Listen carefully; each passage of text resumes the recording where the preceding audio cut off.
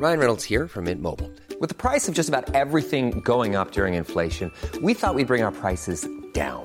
So to help us, we brought in a reverse auctioneer, which is apparently a thing. Mint Mobile Unlimited Premium Wireless. How to get 30, 30, bit to get 30, bit to get 20, 20, 20, bit to get 20, 20, bit to get 15, 15, 15, 15, just $15 a month? Sold! Give it a try at mintmobile.com/switch.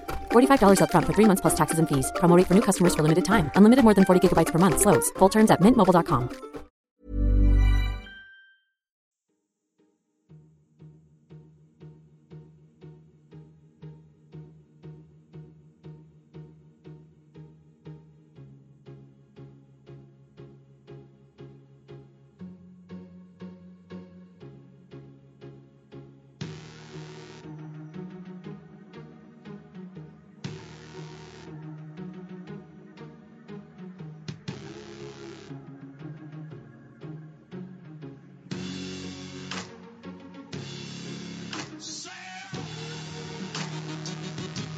Welcome to this week's Failed Critics podcast.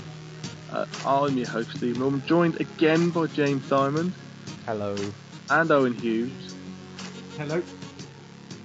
As we enter a week where we got 3 new releases to review. The Butler, Don John and The Counsellor.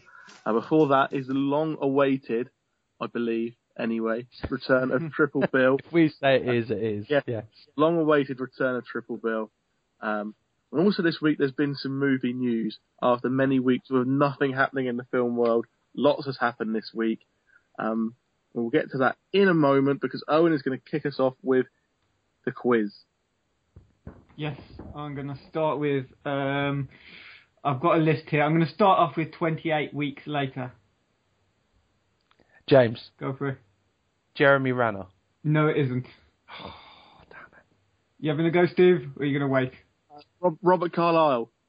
No, it isn't Robert Carlyle. Next film, American Gangster.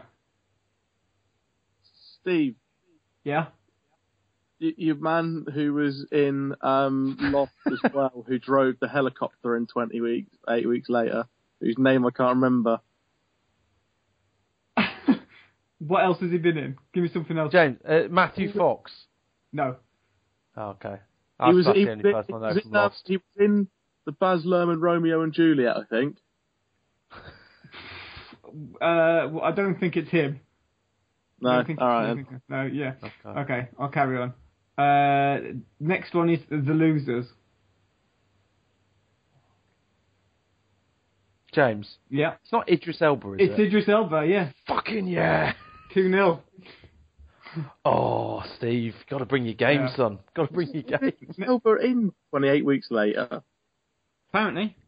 Yeah, apparently. I don't remember him being. No, this is just going from his IMDb profile. Yeah, he was someone called Stone. I know he was on Crime Watch in Reconstructions, which is still amazing, especially as he's now playing Mandela. Yeah, a big Hollywood movie, and his first gig was Reconstructions on Crime Watch. That's nice. That's a nice journey. Yeah. It's even better than when you see British actors starting out on The Bill or Casualty or Grange Hill and making it in Hollywood. Yeah, because brilliant. No one's meant to actually be have a great acting career after a Crime Watch reconstruction. That's nice. I'm gonna have to try and find these reconstructions now on YouTube or something of him in Crime Watch. Anyway, yes, James now 2 up in the quiz. I am doing pretty well. You're all gonna watch a penis documentary when I win. Steve, you're just going to throw it in next week, Steve, because you're so desperate to watch that film. Owen's just got to start picking people who are only in Mike Bassett England Manager or Mike and win. Yeah, next week, Steve McQueen. Anyway, we have some news. This one we should have picked up on a few weeks ago, but we forgot in our infinite wisdom.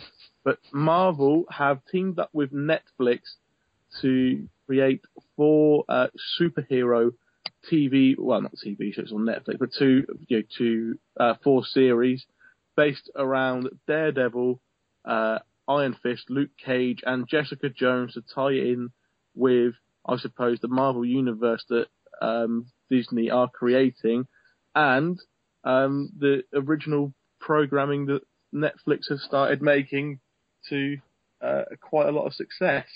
Yeah, I'm quite excited about it, even if it's just to see how the concept works, because it's supposed to tie into the S.H.I.E.L.D. TV series, which they don't own, and it's also going to work alongside the movies. So, yeah, bit of a weird concept. As well as that, they're going to release there's 13 episodes in each series, and there's 4 series, as Steve just said, but they're going to release them all at the same time like they always do as well. So, yeah, so it's all going to be sort of interconnected. Yeah, I think the 4 separate series are meant to come together at the end as well, of each to kind of combine to a big finale. Yeah. Oh. But the characters in it, Jessica Jones, Iron Fist, and Luke Cage, are the heroes for hire. They're a sort of established group, I suppose, heroes for hire. And Daredevil as well is sort of quite closely linked with Iron Fist, a character called Danny Rand. They're sort of, very connected. I think Danny Rand ended up becoming the Daredevil for a while. But, so there's scope there to turn that into something quite epic within that limited amount of episodes that they've got to work with. But I don't know how it's going to fit around the film series, because, how can it work? Isn't it a bit unfair to people who perhaps don't have Netflix, or? Well, I don't think it's going to be integral to the film series, but I think there'll be ways it's connected in the same way Agents of S.H.I.E.L.D. has got, connections with the Avengers films and all those kind of things, and all the films seem to have little cameos and references and intertwine. It's gonna be like that. I don't think. Right. I don't think if you don't watch the Daredevil TV show, you'll miss something important for Avengers 3, say. You'd assume not. The other thing as well, just from a purely kind of business point of view, you'd imagine that the caliber of actor that they're going to be getting for the Netflix TV series wouldn't necessarily transfer that well across to a multi-billion-dollar film series. That must be why they're doing it. They must have looked. Marvel and Disney must have looked at all the characters in comic books, and they must have kind of a yes and no pile for will this make a movie. And there's probably some that will they think will do better as a TV show, and that's the way they've gone.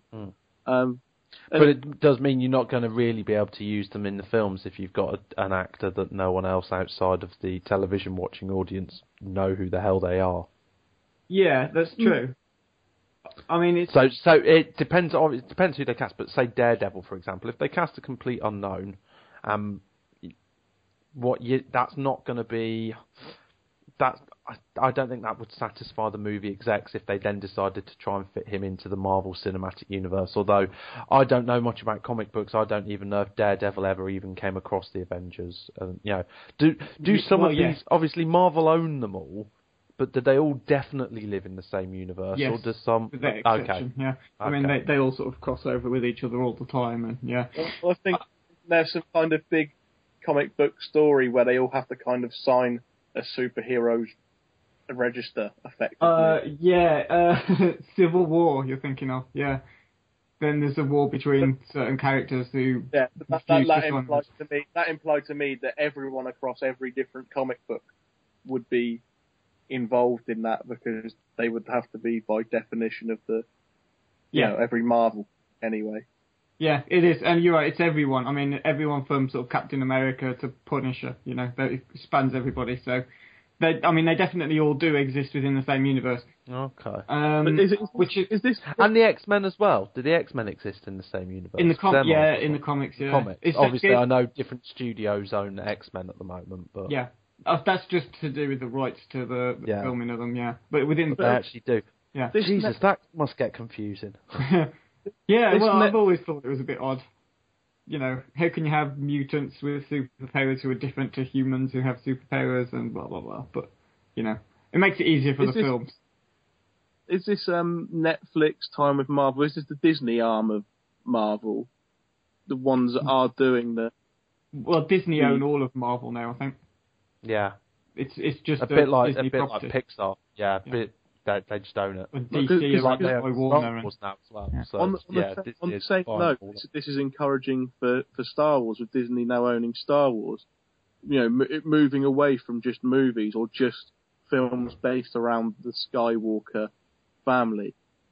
I mean, a galaxy is a big place. There's a lot going on. There's a lot of interesting characters just from the background of Star Wars films, let alone this expanded universe that people have created with games and novels and everything.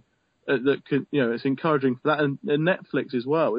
They're gambling a lot and doing very well on making their own programs, aren't they? I think you've watched them, haven't you, James? Yeah, no, I've watched all of them except for the what's his name horror guy, some kind of Twin Peaks rip-off. I didn't watch that one, but House of Cards, Arrested Development, Orange Is the New Black was the real surprise, and is currently the most watched Netflix original programming show, and that really cut across loads of different demographics. It was really entertaining. Anyone who hasn't seen Orange Is the New Black yet, really good female prison drama with a touch of comedy there. But no, Netflix doing fantastic stuff with their original program. The other thing they're doing as well is they're actually investing quite heavily in documentaries as well. It's not just TV. A lot of documentaries which have struggled in the past to get on television, to get a wider audience outside of their original kind of very small cinematic release. Netflix have started putting a lot of money into developing their own documentary arms as well now, which is great to see. But have they haven't ventured into doing any films of their own yet, have they? No, I think because I think that's the big risky one, because documentaries are cheap enough, and they know that, you know, they're building up a massive library of documentaries. That's the kind of, you know, they'll stay there for a bit. No, you're right. In terms of films, I suppose because of the one-off, they will have spent the equivalent of a film or two on making Arrested Development, for example. But because that is, you're getting more bang for your buck. You've got 14 or so episodes, and you've got an inbuilt audience there. Yeah, it wouldn't surprise me at some point to see them start to move into films. But I think at the moment they don't need to. I think it will be if content providers start withholding or start trying to charge more for their films. That'll be the problem. But they've got some really good long-term deals at the moment, so I don't think there's any massive need. And I think their big rival at the moment is TV. I think Netflix and the movie industry can sit side by side quite happily. I think the big issue is that Netflix's big rival is TV, and so that's what they're trying to take TV on their terms, and I think it's doing very well for them. Netflix are definitely blowing like all of their other streaming rivals out of the water, it seems. They had a head start in America, to be fair. Yeah. But Amazon Instant over there towards its love film. I mean, they're working on their own TV series, and it's a huge company as well. You know, Amazon's a massive company, and there doesn't need to just be one. There won't be many when the dust settles, I don't think. But and there's the small niche ones as well, which do really like I say, I always bang on about Mubi. That's a really nice niche one. But yeah, I think for the time being, it's going to be Netflix and Amazon Instant. I can't see anyone else kind of elbowing in on their patch. No. And the nice thing about these is that, you know, there's no advertising on the films. You don't put a 30-second, 90-second clip of adverts before the thing starts, which is one of the attractions to it, I think. And it's quite nice. Some films get this second lease of life because all of a sudden it appears on Netflix, and loads of people start watching these films, and you see that we quite often chat about films on the Football 365 forum in the film, and you'll see sometimes that a film which is like 4 or 5 years old, maybe even older, and not a big film, all of a sudden about 5 or 6 people will review it because they've kind of come across it on Netflix and then someone else has mentioned it. So it is quite nice that some films which may have just been consigned to bargain bins or just wouldn't have been seen because HMV wouldn't stock it because they can only have a limited amount of things in their stores, and if no one on TV was showing it, these films just wouldn't be seen. And now they're sat there waiting to be seen. There's some really nice little hidden gems that are getting seen by people that they wouldn't have been before. Safety Not Guaranteed, for example, has just come onto UK Netflix now, and quite a few people I know have seen Safety Not Guaranteed, whereas if it wasn't for Netflix, I'm pretty sure that not many would have seen it full stop in this country. Anyway, on from that and on to two bits of news that involve returns of sorts. Do we want to start off with the good or the bad? The potentially good. I'm still in two minds about the potentially good one. The potentially good, definitely the most promising news out of these two stories. Monty Python will be returning in some capacity. I think we'll have more details probably by the time this podcast is released than what we have now, but the surviving members will be coming back. And it's a proper reunion as well, not like some of the reunions they've had over the last few years where they filmed some not very funny sketches for a night on BBC, but Eric Idle did all his bits separately, and they've kind of got together for chats and stuff, but apparently this will be on stage. This is actually going to be a live performance, which I'm desperate to get tickets for, and I think that will be pretty much impossible. Just to say that I've seen them. It's one of those that I grew up on Monty Python. I'm desperate for it. But part of me does think I haven't seen any of them do anything funny for about 30 years. And are they just going to do all their old stuff and everyone's going to go along and kind of mouth along and stuff like that? I don't know. Or are they going to try and come up with new stuff? And there is just the sad point that Graham Chapman won't be there as well. And certainly from the film points of view, he was a pivotal part of the team. But I'll be optimistic and say, do you know what? It's nice to see them talking and wanting to do stuff. And I love Python, so I'm quite excited, but nervous. And the bad bit of news, definitely bad. No arguing about this. No, it's going to be woeful. Back in the habit. The Wonderful Strikes Back. I don't know. But A Wonderful Life 2 is being made. It's actually called It's a Wonderful Life, The Rest of the Story, which is a fucking terrible title. I don't want to know the rest of the story. It ended quite nicely. Do you want me to tell you what the rest of the story is? No. I'm going to tell you. Okay. Basically, what happens is it's about George Bailey's grandson, and he turns into a bit of a dick. And an angel, I think his older sister, Zuzu, is now an angel and goes back and shows him what the world would be like if he'd never been born. And apparently it's much better. So it's like flipping the original film. It's going to be so bad. To be honest, I think it'll be a straight to video, straight to TV thing. I don't think, by the sound of it, there doesn't appear to be anyone of any real talent involved in this. They've got a lot of the original cast back there, haven't they? I mean, is it Zuzu, the girl's name? Yes. She's the same actress who played her in the original, so might be a bit more. People that are playing the characters might be a bit more vested in making sure they do a good job. Apparently, they plan to secure a budget of $25 to $32 million, which isn't a huge amount in Hollywood these days. And they hope to bring the sequel to the big screen in 2015. It's not going to be good. It's interesting. The screen guy who's written it said, "Look, no one can make another It's a Wonderful Life, but our story is solid." Yeah, brilliant. You're selling it to me. We're going in with our eyes open. There's no doubt about it. There will be a ruckus. Every time a studio sells out like this, some executive gets a big fat paycheck. Yeah. Well, the thing is that, and the reason this is finally doable is because It's a Wonderful Life is now out of copyright. So so it wouldn't surprise me to see a remake. I think we're more likely, in terms of a big screen presence, to see a remake of it in the next few years. I think this is a story, but I don't think it's gonna bother us too much. I doubt it's gonna make any huge waves, but it wouldn't surprise me if in a year or two time we hear about a remake. probably with George Clooney in the role of George Bailey. There you go. We could get a CGI Jimmy Stewart. Yes, I'd love a CGI Jimmy Stewart. Yeah.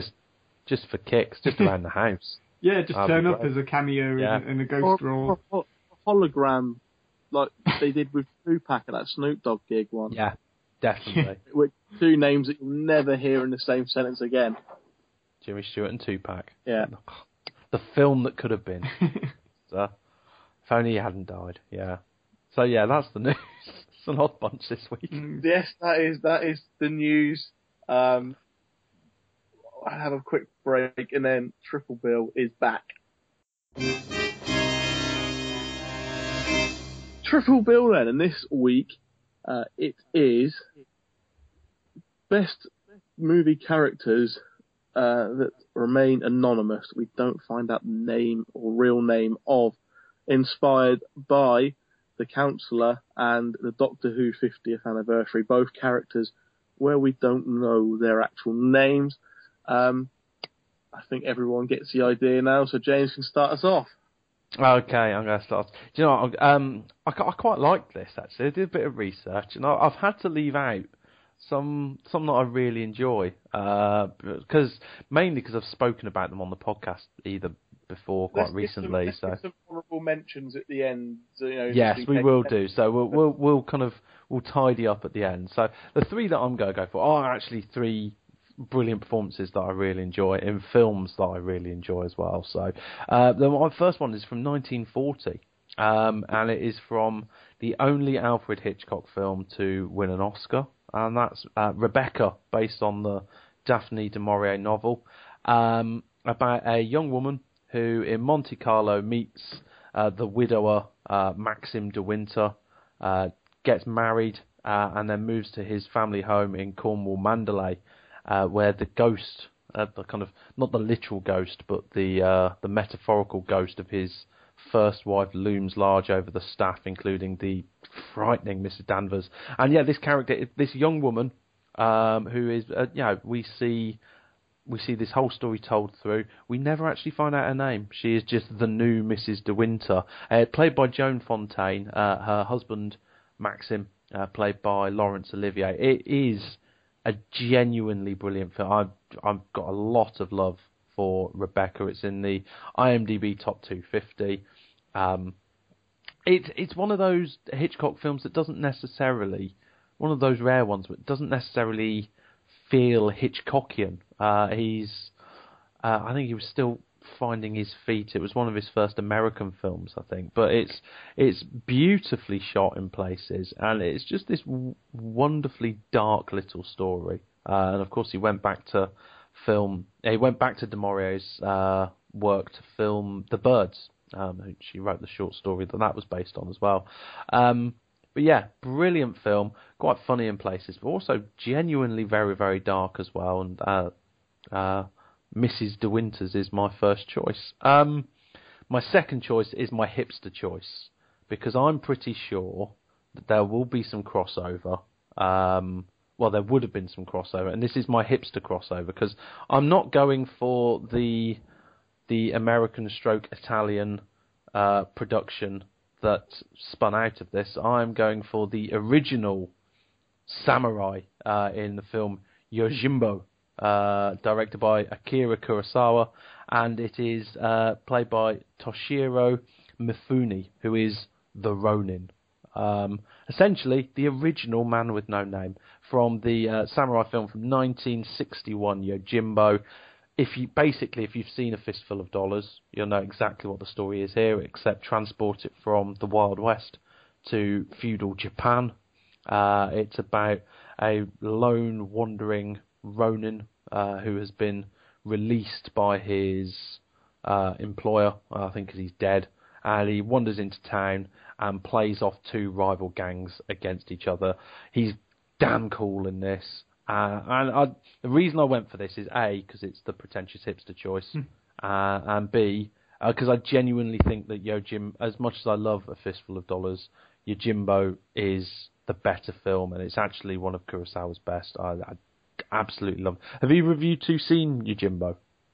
Unfortunately not, no. Okay, it's definitely one. it's kind of like because Seven Samurai is this huge kind of sprawling epic. This is a really tight, just great kind of simmered down version of Seven Samurai. It's a brilliant film. And then on to my last choice, which goes all the way into 1995. I've had to leave out some really good ones, but in fact, there's another potential one which might come up from this director, but the director I'm talking about is David Fincher on Seven. Now, this film is nearly 20 years old, and I'm still not spoiling anything hugely by saying that there is a character that appears near the end, played by Kevin Spacey, and probably the first time Kevin Spacey made a huge impact. It was the same year that The Usual Suspects came out as well, and it was that kind of period of time where Kevin Spacey was catapulted into superstardom. He plays his character is classed as John Doe, which obviously is what you would call someone who is unidentified. We don't actually find out his real name. He is the serial killer who is going round killing people according to the 7 deadly sins, and he just gives himself up for reasons which soon become horrifically apparent. But it's a brilliant, it's one of those fantastic, it's just a bit longer than a cameo, but it's a short, sharp shock of a performance from Kevin Spacey. So that's my favourite one there. I know which one you're thinking of as a crossover, or possibly crossover with the director, but I haven't gone for that. So. No. But I saw him mentioned on somewhere, and I think Matt might have mentioned him when we were discussing it on the forum or something like that. But yeah. So, and what's your picks? Okay, well, I didn't go for Yojimbo, but I went for The Man with No Name, Clint Eastwood, in The Good, the Bad, and the Ugly.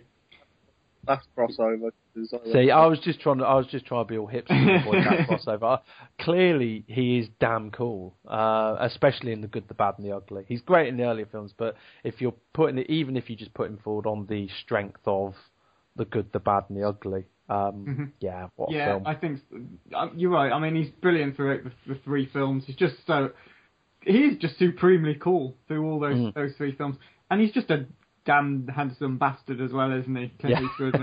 But I still think, even so, regardless of being just a cool guy, it's probably his best role, I think, still. I think he's been in some fantastic movies throughout his career, but it's still The Good, the Bad and the Ugly is the one I think of when I imagine Clint Eastwood, you know?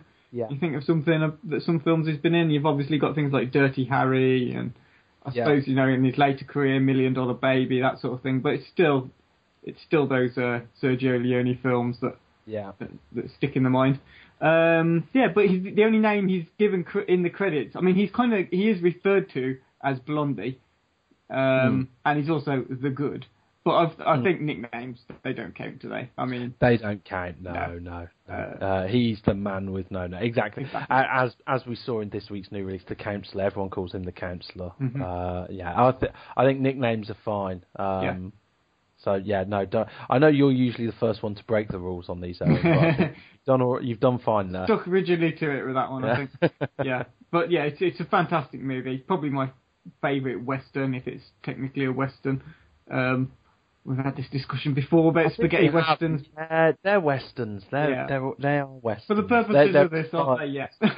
It's like saying, is a slasher movie a horror movie, in my opinion. But it's a subgenre of the larger western genre, and a damn great one as well. Yeah, if you accept that the western genre is a genre on its own and not a subgenre of something else. But anyway, we're moving on. My next choice is from 12 Angry Men. That was nearly one of mine. Yeah. So there's 12 of them that I suppose I could have picked any from. But in particular, I am, of course, thinking of Henry Fonda as the voice of the man with the reasonable doubt.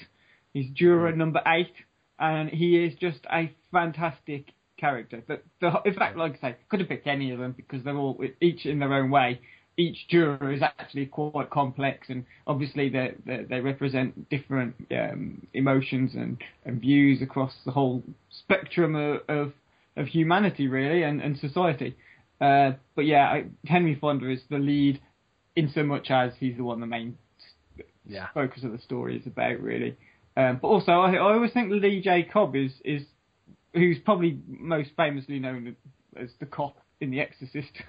But you know, he's been brilliant in other stuff, like he's in On the Waterfront, and he's fantastic in that as well. But I think in this, he plays that prejudiced chap who swears that the accused is actually guilty when you actually look at it, there's not much evidence for it.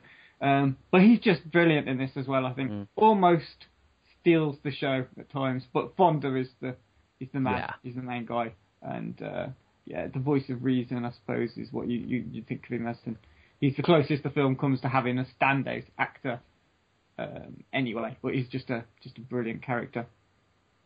But my final choice is Viggo Mortensen as Popper in The Road. Who, I'd best put one of my backup choices in then, or else it's going to be very short. Oh, do you know what? I've still not watched The Road. Yeah. It's very good, but don't watch it if you're in a bit of a bad mood or downer. Yeah, I've heard it's pretty dark, and I've got a dad friend, and he said he watched it after he became a father, and he struggled then. And quite apt as well, being based on a Cormac McCarthy. Yeah, one of the reasons I put it in, really, is based on that Cormac McCarthy story, which is a good book, I think. I hate the writing, and it really annoys me, the style of writing, but the story itself is anyone who doesn't use his apostrophes just annoys me for a start. The whole structure of it, it's a little bit of OCD coming out when I read that, and it's just, no, you can't structure a sentence that way. But anyway... he's a great character as well, as all three of them are, I think. He's just a desperate man resorting to kind of desperate measures to keep himself and his son alive in this barren post-apocalyptic wasteland of America as they're heading... are they heading north, Steve, or heading south? I can't remember. I thought they heading to the coast. Or the coast, yeah, to where it's going to be warmer and whatever. Yeah, I can't remember very I remember the end of the film. They're at the coast. I'm sure. Yeah.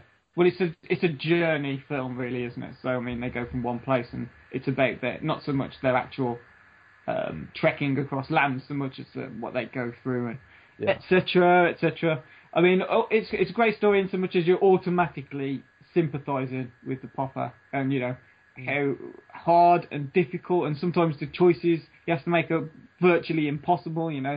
And the fact he's just doing his best to look after his son. What makes him quite special and unique is that he isn't a 100% clean good guy. He's not a hero by any means. I mean, some of the stuff he does out of necessity, but there is a certain amount of nastiness about some of it, I think. And it's just, I mean, I love Viggo Mortensen anyway. I think he's just a brilliant actor. This is probably one of my favourite roles of his. I think A History of Violence is just utterly brilliant in, but in this as well, it's great. So, yeah, that's my final choice. So, did you agree with what I said then, Steve, or you picked him for a different reason? No, that's pretty much why I picked him for that film. Just the character is brilliant, portraying kind of somebody in the worst kind of situation, having to do ultimately horrible, disgusting and difficult things, but to make sure that his son survives in a terrible situation. Yeah, I mean, he is sort of the essence of what is selflessness, isn't it? I mean, he just some of the stuff he does, he's not doing it for himself. He's not doing it for any moralistic reason. It's literally just everything he does in this film is to keep his son alive, and it's a very sad, and we've sort of covered it as well, a very grim film. But yeah, you're right. Everything he does is just one of probably of the three Cormac McCarthy films. Based on Cormac McCarthy stuff that I've seen, he's probably my favourite character of the lot. Yeah. Anyway. That's me done. My choices. Owen took two, so I'll come up with another one quickly. The one that he didn't pick was the inspiration, or one of the inspirations behind this triple bill. It is the Doctor, Doctor Who, whose name he is, we don't know yet. We still don't know. He has got a name apparently, but it's never been revealed to the public. Only been in one film that starred Paul McGann as the 8th Doctor. Technically, 2 films in the 60s. Yeah, but they don't really count, do they? Same, different canon, but same character. I think you can add that to your list. I think you can add those. Peter Cushing, wasn't it? Mm. Yeah. But did anyone see the little teaser for the special on Saturday with Paul McGann? I did, and I was very happy to see Paul McGann back. I thought it was brilliant. I just want to see more of him as a Doctor. I mean, have you heard his audio? Big Finish audio stuff. No. It's really good, actually. He's really good Doctor. I just like the line about, why are we going to the back of the spaceship? Well, it's crashing. Think it through. Yeah. Yeah. Paul McGann. Yeah, no, it was nice to see Paul McGann finally get treated with a bit of respect. He was a bit shit on, basically. Yeah, well, I think they were hoping that if that took off in America, that film, that there would be another series. It'd be restarted then, and he would start off as the Doctor then, and he was very good. He was let down by a shocking script, and Eric Roberts as the Master, which is fucking horrible. But the Doctor's had many great actors, from Tom Baker through to the current incarnation. Matt Smith, David Tennant was excellent. Christopher Eccleston in his one series in The Comeback, who kind of doesn't get enough credit for helping get the series back to where it is now. And then there's Patrick Troughton and Sylvester McCoy. John Hurt is now playing a version of the Doctor in the 50th anniversary, and it's a brilliant plot device to keep a series going for so long when actors might want to leave or people in charge fall out with actors and want to get rid of them. Yeah, and there's some great examples of it just through the years. The 5 Doctors is another one. It's just like whenever an anniversary comes, let's just get loads of people to play the Doctor again. I love it. It's silly and it's stupid and it's exactly what Doctor Who should be. I don't watch Doctor Who, but do they never have where he goes back in time and he meets himself doing something else as a different incarnation? Is that possible even? It doesn't happen often, but I mean that's what it's rare. It's very rare for him to be able to do that. He stays away from it, I think.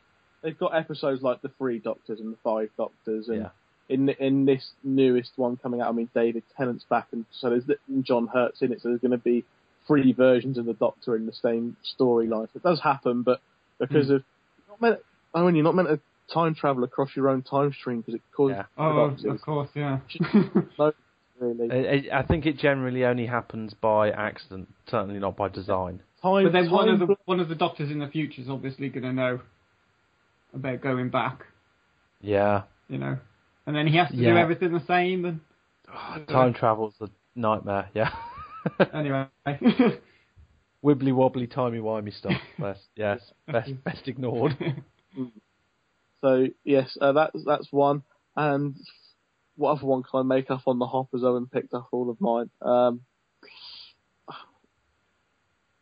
don't know. Let's just go into a discussion now of what ones didn't get picked. I think that would be the easiest thing to do. For my most difficult one to leave out was Ryan Gosling as the driver in Drive, because I genuinely love that film, and I think he does really well. And he's so purdy. It's an interesting character, though, isn't it? Because you don't really. I mean, what I've heard, a theory I've heard, and I think actually fits quite well, is that he's a bit autistic. He's perhaps got Asperger's, maybe. Comes across that way, yeah. And he quite possibly played it that way. Definitely. He's an odd character at times. Yeah. But I really enjoyed it. And the other one that I had to leave out, because I've spoken about it at length, and it's Paul McGann as Marwood in With Nell and I, because during the film you never find out what his name is, and it's only if you've then gone and read the screenplay that you find out he's called Marwood, but no one ever refers to him by any name in that film. So that was another one that was quite close to my heart. Mr. Pink, Mr. Blue, and Mr. Brown in Reservoir Dogs never get a proper name either. Good shapes, all good. I was thinking as well, The Tramp, Charlie Chaplin. Yeah, I thought The Tramp as well, but then I thought I don't think I've seen anything. I thought of that, and I thought I've only seen The Great Dictator, and Oh, right, okay.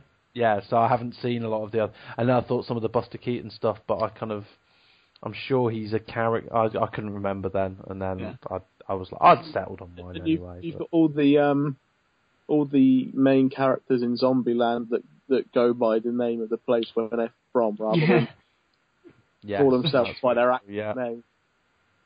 Do you want a few off the forum? We had some from the Football 360. Oh, yes. Forum. Yeah. We had the narrator in Fight Club. That was from Matt. That was my David Fincher crossover one, yeah. And we had Captain Birdseye, who said Daniel Craig in Layer Cake. That's a good one. That's a really good one, actually. And apparently, slipping back, that's news I'd forgotten, actually. Sequel to Layer Cake's been announced with Jason Statham taking on that role. Daniel Craig's not coming back. I've still not seen Layer Cake, but you've just reminded me of something else. Okay, go for it. I saw the trailer for his new film when I went to see The Counsellor. Which one's that? I've forgotten what it's called. Homefront, is it? Something like that? Oh, right, yeah. That's a film that's out soon, so I'm assuming it's that one. Yeah. Any good? It looks really good, actually. Okay. It's proper sort of small-town America getting involved with Statham, who's like an undercover cop sort of thing. Okay. Have you seen that he's also doing a comedy with Melissa McCarthy? No. Yeah. Really? Jason Statham and Melissa McCarthy in some kind of odd couple buddy cop film. It could be awesome. I think he is a funny guy. Yeah. He's a funny guy. Yeah, I think he'll do quite well in that, actually. Because, stuff like Snatch is brilliant in as the sort of more comedic. And Crank as well. Crank, yeah. I think he's got a good sense of humour, actually. He has definitely got a good sense of humour, so it'd be interesting, but it's an odd career move. It's a strange move. But you know what? It will make more money than any of his other films have recently, apart from maybe The Expendables, though. Yeah. Because films don't generally make that much money, which I was really surprised to find out. He's not actually. He's only box office for a certain small sector of society like us. Yeah. I'm still waiting for his cameo in the new Dumb and Dumber film as Lloyd Christmas's brother, as his character from The Expendables, Larry Christmas. that is my own made-up fan theory. That'd be awesome. That would be weird. Yeah. That's a weird crossover, isn't it? That is. Let's make it happen. Internet campaign. Speaking of Statham and sort of with like his target audience almost, has anyone seen the new Van Damme advert? There's an advert he did online. Yes, I have, where he's straddled across two trucks. Yeah, two Volvos going in reverse, and he does the splits between them. I just thought I'd put that out there because it is pretty awesome. It is awesome, and he did it as well. It's genuine. It's no computer. Apparently he was entirely safe the whole time, but he was straddled and did the splits between two moving trucks, which is going in reverse. Yeah, terrifying. Yeah, it is pretty cool. Oh, JCVD. Okay, let's have a break. Then we'll be back with our 3 new release reviews: Don John, The Butler, and The Counsellor.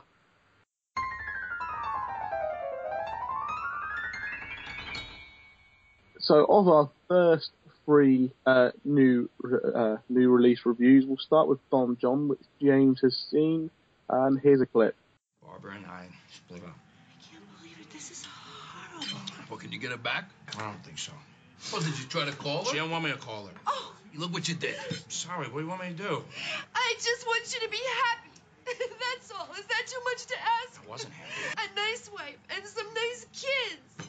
Look at me. I look like a grandmother. But do I have any grandchildren? No. I mean, am I a bad mother? Is that what I'm hearing? Honey, calm down, please. You know, Mom, I don't know if I really want a wife and kids. What do you say? You don't mean that. John, say something. All right. Would you stop upsetting your mother? What the does it matter with you? I don't know. Having a family is the greatest joy in a man's life. Everybody knows that. Well, then maybe I'm not a man, okay? Because I sure as hell don't want a family. I mean, maybe one day, but not right now. I know that. Okay, so that was a clip of Don John. James, why don't you take us through this one? Well, I think I spoke to Carol about this when she did her London Film Festival review section. and she was impressed by it. I didn't think it was the most amazing thing in the world, but was impressed by it, and that's generally the feeling I got from it. Actually, it's the directorial debut of Joseph Gordon-Levitt, who also stars as the titular Don John, who is a New Jersey guy, and as it says on IMDb here, as I've got in front of me, a New Jersey guy dedicated to his family, friends, and church, who develops unrealistic expectations from watching porn. He's basically got a porn addiction, and is it going to get in the way of his true happiness? It's actually quite a funny film, and it's a really good script. I was really impressed. It's the first film that JGL's written and directed, and there was a definite style to it. I think that was really important. I felt like I was watching someone who knew what they wanted to do. He wasn't just putting stuff up on screen. He actually had a very definite style. Parts of it felt a little bit like Edgar Wright, actually. A number of jump cuts and flashy visual tricks like that. It worked really nicely. Parts of the film felt like you were in a routine. He kept talking about his routine, and actually it would need me to go and take a second look at the film, but I'd really like to take a look at the order of the scenes, because I think there was pretty much a predetermined order of, okay, he's in his car, he's going to church, he's going to a gym, and I think they kind of came along in quite a regular order. And if that is true, then that was really nicely done. If it's not true, well, the fact that it made me feel like that was still pretty nicely done as well. So yeah, Joseph Gordon-Levitt stars, and Scarlett Johansson plays the woman of his dreams, essentially, who he first has to woo really hard, and then she comes face to face with his porn addiction. And the issues that causes. What I did find very interesting is that when I sat in the cinema and the opening credits came up and Julianne Moore's name came third, I thought, I don't remember seeing Julianne Moore in any of the trailers or mentioned in any of this beforehand. And she's actually a massive part of this, and probably steals a lot of this film. She's brilliant in it. And I think part of that is because the film isn't quite as it has been marketed. It's one of these films where it's been marketed as a very kind of it's a bloke's film about porn and about Scarlett Johansson looking fit, and don't we all want to be Joseph Gordon-Levitt, you know? And actually, at the heart of it, it's quite a sweet story, and I'm not going to give too much away, but Julianne Moore plays quite a big part of this story as well. So that's quite interesting. It wasn't what I expected, but it was genuinely enjoyable. Little bit uneven in its pacing at times. Dragged a little bit in places, despite only being a 90-minute film, but picked up again. Not sure it had too much to say at times. It's not a deeply profound film. It's just it's an entertaining directorial debut, and Joseph Gordon-Levitt is charming in it, as he usually is. I know some people have got an issue with how smug he is. I quite like Joseph Gordon-Levitt. I think he's a good actor, and he's very good in this. He doesn't come across as Joseph Gordon-Levitt either. He feels like a fully formed New Jersey character, which was nice. I didn't feel like I was just watching him. A lot of people, I think it was Duke, who's one of our followers on Twitter, he went to see this, and he said it was quite a vanity project. And in a way, that's true. And to be honest, if I was Joseph Gordon-Levitt and I was writing a film, and I could write a part which meant that Scarlett Johansson had to basically kiss me a lot, I would do that as well, to be honest. I've got no argument with him. But it is quite interesting. And you do think, he's really good looking already. You know, he doesn't need to write films to get people like Scarlett Johansson kissing him, but he does. But she's also very good. All the performances are great, and I would say the minor performances are really good in this as well. Tony Danza plays his dad, and he's hilarious. And seeing the two of them sat around the dinner table, both in their wife beaters, being all New Jersey. It's really, yeah, that's funny. His mum, played by Glenn Headley. She's fantastic as well. And Brie Larson, who's great whenever I see her. She plays his teenage sister as well. Well, not teenage, kind of slightly younger sister. The only like I say, the only thing I would say is it's not quite what it's been set out to be, but really enjoyable. And interestingly, considering this is the same week in which I saw a film from one of the most celebrated wordsmiths working in literature and Hollywood, and someone who has made countless films, this had a voice and a snappiness to it that wasn't necessarily present in the work of people with 100 times more experience. So that was quite nice.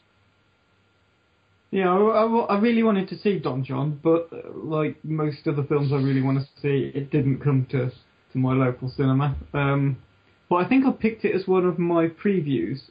You did. So I'm going to have to try and find it somewhere. Oh, thanks. I'm glad it worked out for you. No. It's genuine. I think it. Do you know what? I actually think it would be quite a good date movie, despite the fact it's an 18 and there's a huge amount of pornographic material in it. This is what I mean. It's actually at one point there's this sequence where it's lampooning kind of chick flicks and women's loves of chick flicks and stuff. Actually, at its heart, it's not too dissimilar to that kind of movie, which was really interesting, but done in a really nice way. Okay. Second up in this trio of reviews is The Butler, based loosely on a real story, starring Forrest Whitaker as the butler, Cecil Gaines, and I was going to say they gave him a name, did they? Or was this another unnamed main character? No. He actually has a name, and starring many other kind of big recognisable names. Here's a clip. How you doing? You know how to throw a basket. What did you do to this potato salad? I tell you what I did. I put some dill in it because I read in Woman's Day where pickles drown out the flavor and dill bring up the flavor. That's what you're tasting right now. Okay. Yeah, I like it. Girl, you must be so proud of Cecil. You know he got that job himself. The White House called him. He didn't call the White House. I want to hear all the stories. I don't know how many stories you're going to hear because they done swore him to some kind of secret code and he can't tell me nothing. Oh, no. Girl, you give it to him right. Mm-hmm. Yeah, so that was a clip of The Butler. Then, like I said, it was based loosely on a true story or a real-life story of Eugene Allen, who was a butler in the White House for over 30 years. Now, that is pretty much where the similarities in the characters end. There is basically the only similarities between Eugene Allen, the real person who's done this job, and Forrest Whitaker's character, Cecil Gaines, is that they were both black butlers who worked in the White House for 30 plus years. Everything else is different, which is fine. It doesn't pretend to be a biopic of Eugene Allen, and that's fine. Like I said, it stars many big names. Forrest Whitaker in the main role. Oprah Winfrey plays his wife. David Oyelowo, is that how you say it? Plays his son. Mariah Carey plays his mother. Terrence Howard is in the film too. Alex Pettifer, Vanessa Redgrave, Cuba Gooding Jr., Lenny Kravitz, Robin Williams is Dwight Eisenhower. James Marsden is JFK. Liev Schreiber is Lyndon Johnson. John Cusack is Richard Nixon. Alan Rickman is Ronald Reagan, and Jane Fonda is his wife Nancy. So there's big pedigree in the. It's a massive cast, yeah. Massive ensemble cast. Now, from the trailer, you kind of get the idea or the impression that the people playing the presidents, are going to be a big part of this film, and the relationship between the butler and the presidents are a big part of this film. It's not. The people playing the presidents, the big names, Robin Williams, Rickman, Schreiber, etc., barely in it, to be honest. It probably makes for a better film, even though they do good impressions of the presidents that they're portraying. Mimic them well, especially Alan Rickman as Ronald Reagan. but they're not important. The story really is twofold. It's about the civil rights movement in America more than anything, and it's about how Cecil Gaines thinks that change should be brought about working in the White House, and how his son thinks that change should be brought about, who ends up going to college, becoming involved in the civil rights movement itself, being involved with Martin Luther King, Malcolm X, becoming involved with the Black Panthers briefly, and then he gets into politics himself. And then it's also about the relationship between, mostly, Cecil, his wife, and their relationship with their oldest son, who basically, they don't agree with what he's doing. I think they agree with ultimately the end game of what he's doing, trying to get equal rights for black people and everybody, but they don't agree with the way he's going about it, and they don't speak for many years and everything, and when they do speak, they don't get on. I enjoyed it. I think a lot of people, me included, we definitely mentioned it between ourselves, it looked like the kind of film that would be Oscar baiting, and a bit schmaltzy, and it isn't in any way. That's interesting, Steve, because like you say, it just I'll be honest, I've not even watched the trailer yet. It's just the whole film, the idea of the film feels like it was designed for that. It's a trailer, and kind of premise does give off the wrong impression, but through watching it, I definitely didn't get the feel that there's some films. I'm trying to think of examples, but I suppose maybe something like a Will Smith film, like £7, or what was the other one? Pursuit of Happiness. Pursuit of Happiness. Where those you can kind of see, that's gearing up for an Oscar. That's specifically, it might be a good film, whatever your opinion of it, but you can see elements of that's going for an Oscar.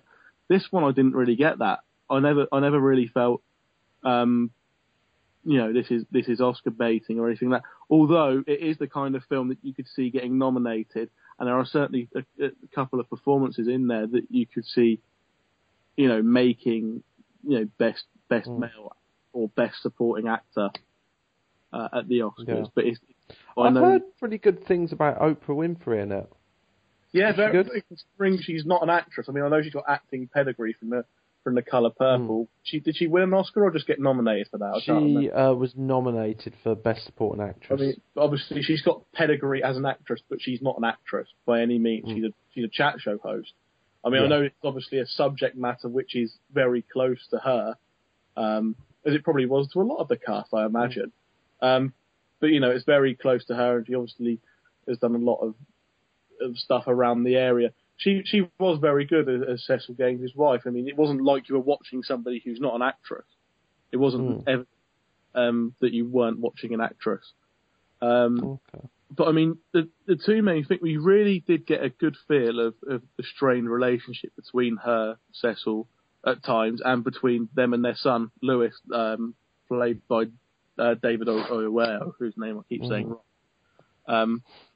But yeah, you definitely get a really good sense of that, and you get a really good sense of when you see Lewis on, there's certain scenes where he's, in the civil rights movement on a freedom bus, and they end up getting attacked by the Ku Klux Klan. And there's other scenes where you see him get attacked in diners because he refuses to sit in the coloured section.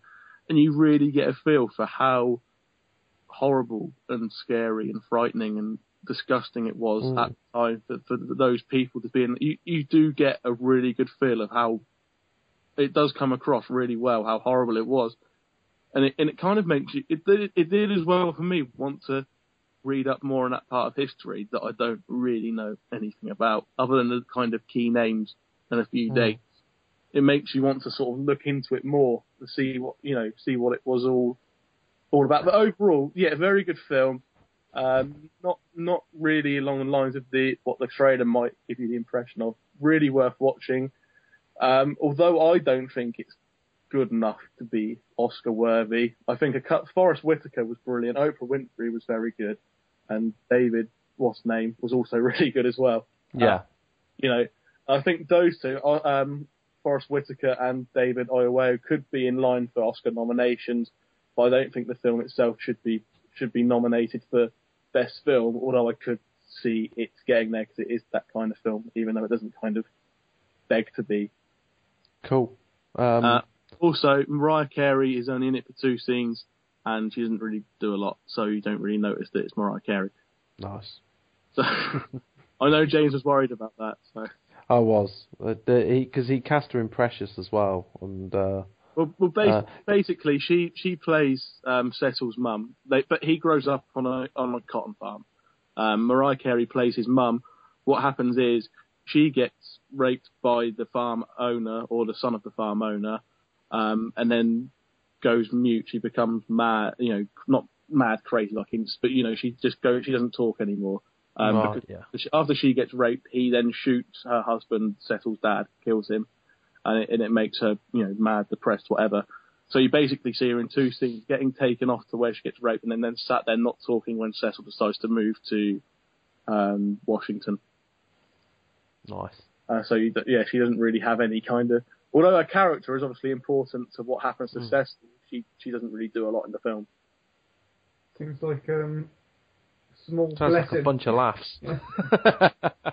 There are actually a few good lines. There are a few laughs in there as well, and there are a few good lines. It is, Cuba Gooding Jr. is actually very good as well in it as Cecil's boss turned friend, who also works at the White House.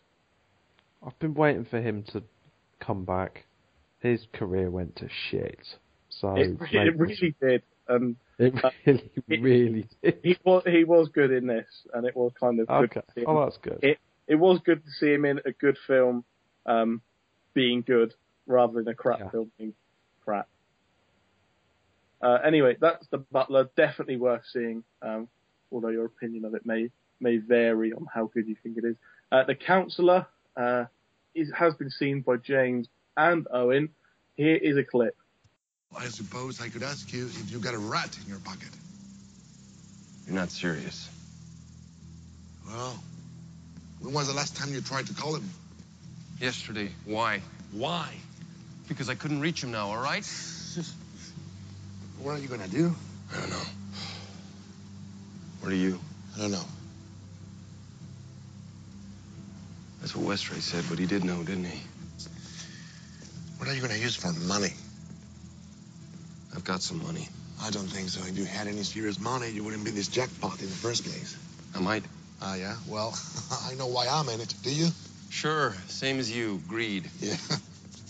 No, you got in trouble. You got in trouble. I tried to appeal to your greed 2 years ago. No deal. Now it's too late. It's too late. That was a clip of The Counsellor, starring James's favourite, The Fass, among others. Yeah.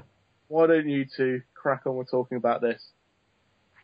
Well, do you want to introduce it, Owen? Yeah, sure. Okay, I'll introduce it. I've got some points that I want to discuss with you as well, James, just to see what your opinion is of it. Because I know this film. First of all, I'm just going to say, before we say anything else about it, it has been. I was going to say it's been extremely divisive, but only in so much as there's a huge number of people who seem to absolutely hate this film, and then there's some people who've said, "No, it's not as bad as those people say." Yeah, and it's really difficult to find anyone going, "I loved it." Yeah, I haven't seen anyone so far who's just come out and said it was absolutely fantastic or anything like that. But anyway, yeah, okay. So what's it about? It's about from IMDb's page for The Counsellor.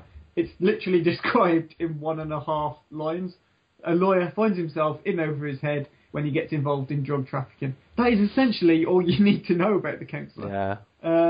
But the cast in it, I think it's got a really strong cast, as Steve's already sort of alluded to. You've got Fassbender. You've also got Cameron Diaz, who puts in. Well, we'll come on to her performance later. Yeah. She puts in a performance. You've got Javier Bardem, Brad Pitt, Penelope Cruz is in it as well. So, I mean, it's got quite a lot of recognisable faces, as well as quite a few cameos from people as well. Yeah. Bruno Ganz, there was the one that I definitely, a nice cameo that I picked up. It was John Leguizamo was in it, yeah. Yeah, I thought that was him, in this tiny little role, and I was like, it can't be him. He was in just He's been in it for a minute. That's what I thought. There's a point I'm going to ask you about that because it's something I picked up on. I want to see as well. But okay. I've got, like I say, I've got a list. We'll do it systematically, shall we? Yeah, nice. Yeah. But he was in a scene with Hank Schrader from Breaking Bad. Yes, I recognised him from the one episode of Breaking Bad. Yeah, that was a bit odd. I thought they were going to be in it more, but Anyway, okay. So, first point I've got here, James. Did you like it?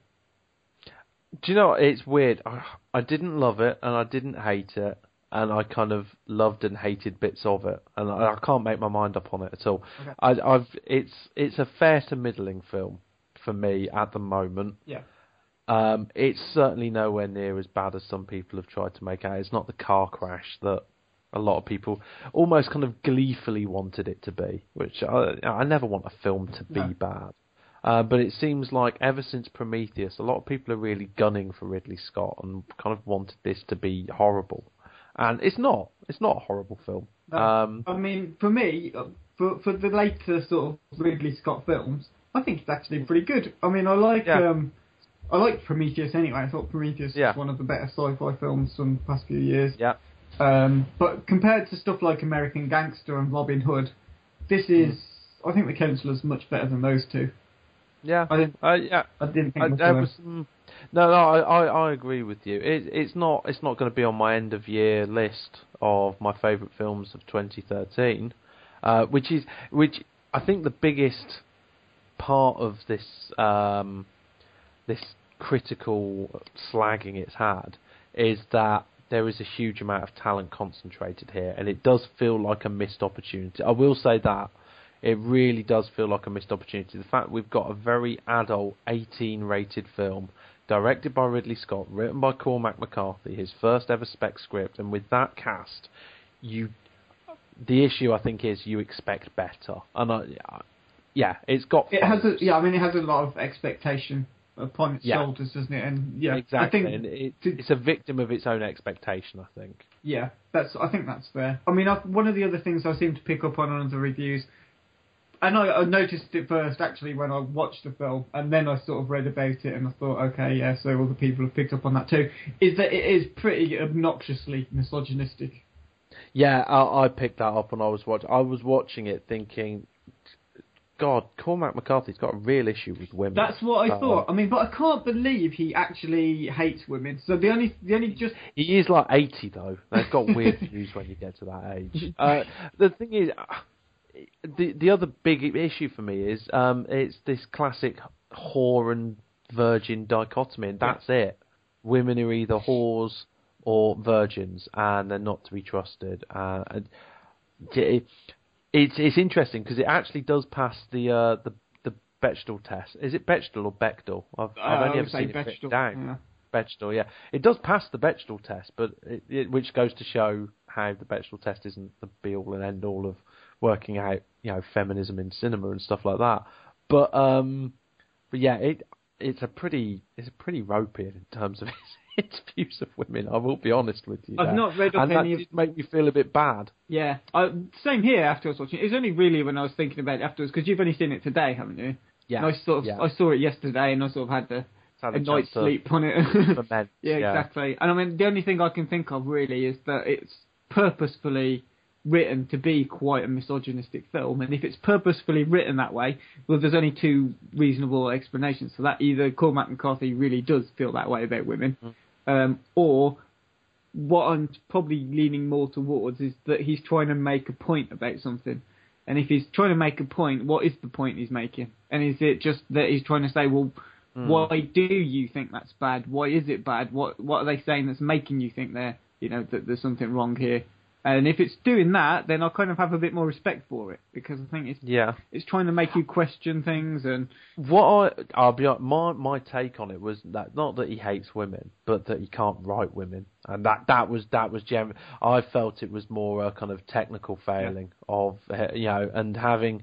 And to be honest, it's actually I've only seen No Country for Old Men out of stuff that his work has been adapted into, but.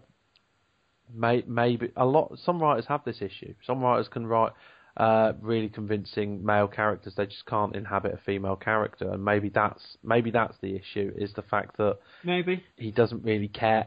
Not he hates women, but he's just not bothered about them in terms of his storytelling. But then he has put them as like main characters in this film, and they're just not well written. No. Yeah, but that's the other thing with all of the characters. Are they purposefully written like that, or is it just his failings as a writer? Precisely, yeah. I mean, I'm going to give him the benefit of the doubt. I don't think he gets to be as successful as he is if he's, genuinely. I don't know. Michael Bay manages to be pretty successful and be a massive mistake. Yeah, that's a fair point. I suppose I'm going to have to read this. But yeah. I mean, just sort of alluding to the other characters as well, or the characters in it as well.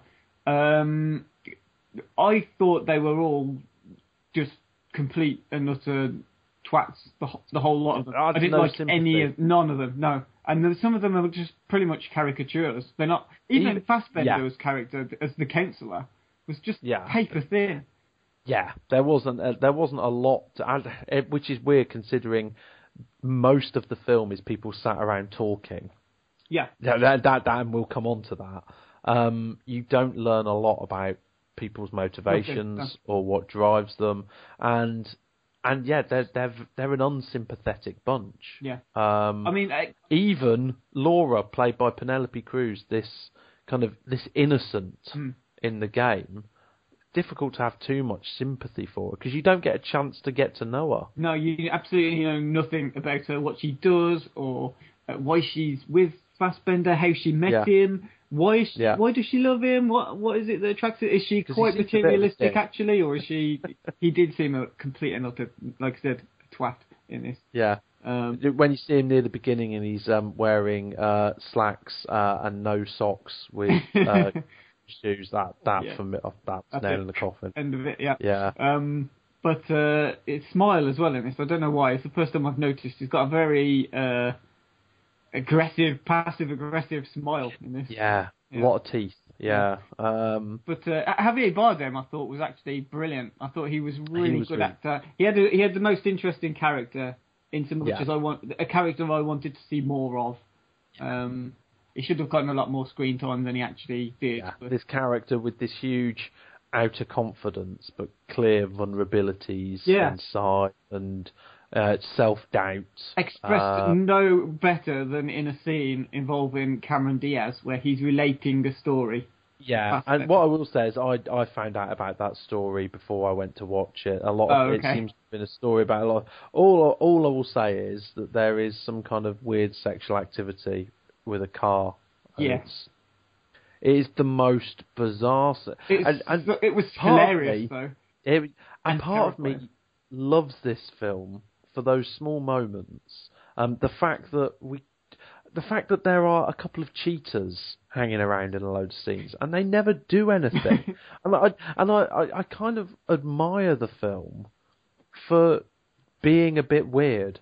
The fact is, it could have been a straight up thriller, and they could have put more action in, but it's an odd film. Yeah, a lot of it is simple. I admire its oddity. Yeah.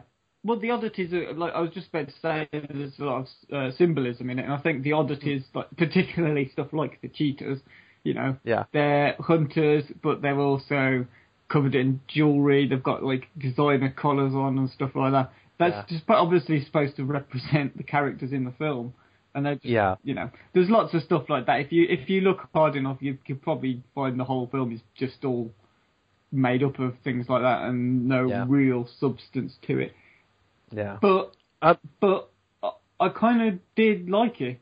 I have to admit, there was. No, I admit I didn't find it dull. I was, and because there's a difference between not a lot happens, but it's not dull. No, I was glued to it all the way through. I think, even though there were times when I thought bits of it just give me the impression that half of the film is probably lying on Ridley Scott's cutting room floor. I know he's notorious for this kind of thing anyway. Yeah. But there's stuff like we mentioned with I can't remember the guy's name who plays him, Hank Schrader from Breaking Bad, and with John Leguizamo. What are they actually there for? What was the point of them? Yeah, so presumably there must have been more to it, and they would just had their parts cut short. I don't know how. There has been some cuts, and you can buy the original screenplay on Amazon for your Kindle and stuff now, because I know they're the Shiznit, which is a really good site. They've done a comparison, basically looking at the original screenplay and that, and a few details were left out, but not that much. And it seems to me part of it was that Cormac McCarthy really wanted to make it difficult for you to piece what is going on. Yeah, because there's a very stylistic thing where you hear the one-sided telephone calls a lot, and that was a real style. That's obviously a decision they've made to only show one character speaking on the phone, and you've got to guess how the conversation's going just from their one side. And that's a good point. There's no point where you then definitely find out. You've got to go, well, I think that's what was going on there. Yeah, they do. That's a good point. I mean, they do resist having, Fassbender on the other side of the phone, for example, say, oh, so you want me to meet where? And who's going to come with you? And okay, so I understand. So what was that? You want me to pick up what from the shop? That kind of thing. They do definitely avoid any, typical movie telephone conversations, which is good. But like you say, it perhaps does it a bit too heavy-handed. So you do get to points where you're not really sure what's going on. Actually, I lost myself a couple of times. I just had to go. Well, I'm just going to wait for the next scene, hopefully, to tell what's happening here, because I'm not entirely sure who's doing this and why. And like you say, that whole scene up in Chicago with Leguizamo and Hank Schrader, I was like, hang on, is that it? Yeah. It was there were a few moments like that. The other thing that really comes across is it's all very well for directors and screenwriters to have a trademark verbal style which doesn't bear much resemblance to reality. Quentin Tarantino is one, for example. People don't talk in real life like they talk in Quentin Tarantino films, but it works in his universe, and you believe it, and he sells it well enough. Aaron Sorkin's another one. People don't talk like Aaron Sorkin characters in real life, but in that universe it works. In Cormac McCarthy's universe, everyone is some kind of postgraduate philosopher in all sorts of fucking nonsense, even down to foreign bar staff with English as their second language are just ridiculously eloquent on fate and responsibility, and it was almost a parody of itself by the end, when the latest character, who I've not met before, and I'm only going to spend a couple of minutes with him, and he just delivers this soliloquy about responsibility and things going bad things happening to good people and stuff like that. And it's bizarre. And some of the lines you hear must have sounded great on paper. And there's one quite near the beginning where Cameron Diaz delivers this line about truth doesn't have a temperature, and it's just like, oh god, no, that's horrible. That's clunky as hell. It was.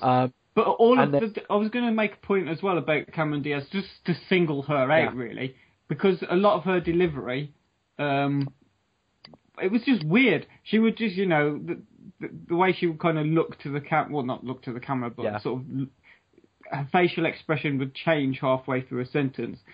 I'm not sure that really worked, to be honest. No. What's even fun? Apparently, she did it in a hugely hard to understand Barbados patois. Yeah. And the studio executive said she had to go back and re-record it because she sounded like Rihanna. Yeah. But I kind of wish they'd left it, actually, because that might have made it a bit more interesting. But she had some bizarre lines. That just didn't fit with her character at all. No. And that kind of fits into my theory, and maybe I'm forcing it into my theory about how Cormac McCarthy can't write women, which is a big accusation to make of a Pulitzer Prize winning author. But I don't know, that character, and considering how pivotal that character is, I had no idea about motivation, and that, again, that's a failing somewhere. either through editing or through the original script. She is this huge pivotal character, and there should be some mystique, but I just ended up at the end of the film. I knew nothing more about her by the end of the film. No. Well, there's one scene where it feels like they're trying to force a little bit of background into her during a confession scene. Yes. And it's like, well, you've still not really said anything about her. You know, you're showing that she follows through on some of the stuff she hints at. So you've got to understand she's a very serious person, even if she presents herself as being quite, eccentric to a point. Yeah. She's still actually quite frightening. And it's another thing as well to just have Javier Bardem tell you repeatedly, she's a very scary character. Oh, I don't really know. I don't really know what she's like. So, well, fine, but why? Show us some examples of that. Exactly. Yeah. One thing I do want to say is, as a positive of the film, and I suppose this is the most damning thing of the Cormac McCarthy script, is that for me the best moments of the film are there's a few unscripted action moments that actually, or the build up to action moments. There's a fantastic scene. Which I think has been used in the trailer a lot, and I'm not going to go too much into it, but it's setting up this roadside trap. That was a brilliant scene. There's a fantastic gunfight, just a really nicely edited, shot and performed gunfight with no words in it, and then another scene. I'm not going to spoil anything, just involving Brad Pitt and impending doom, music and again, all of these scenes, you kind of felt that they were coming, and you knew they were, and if you were following, they were the more telegraphed scenes, but they worked really, really well, and it did make me think, do you know what, Ridley still can direct a good film. He's just not directing. He's just not directing for to use a football. He's not playing for the whole 90 minutes at the moment. He kind of, we get flashes of genius from him at the moment, and some decent stuff, and then some poor stuff. And I'm sure there's still a genuinely brilliant film left in him. I just hope time's not running out, because there were some great bits there. The other thing I do want to make, Brad Pitt, he seems to be coasting a little bit recently. Well, I quite liked him in this.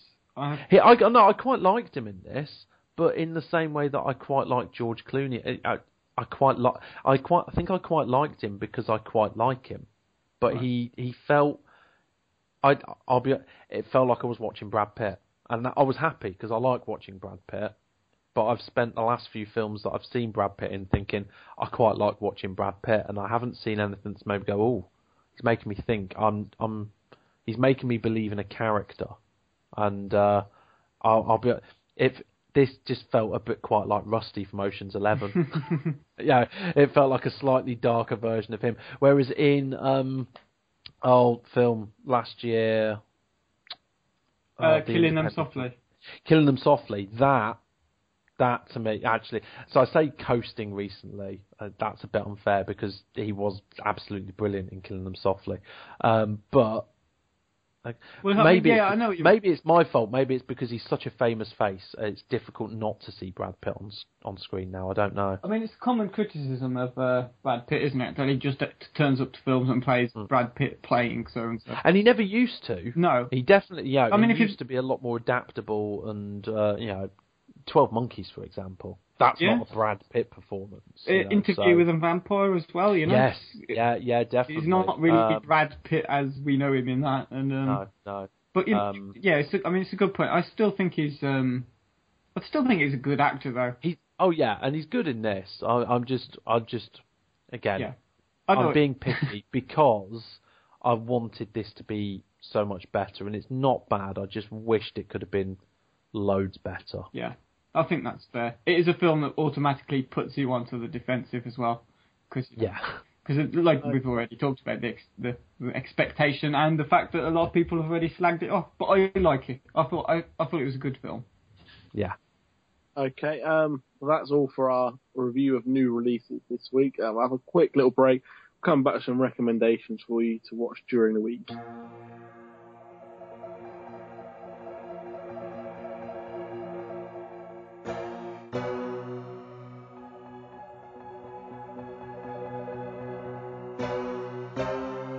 Right, so recommendations for the next 7 days or so. I'm going to kick us off with, quite simply, watch the Doctor Who 50th anniversary special on BBC One on Saturday night.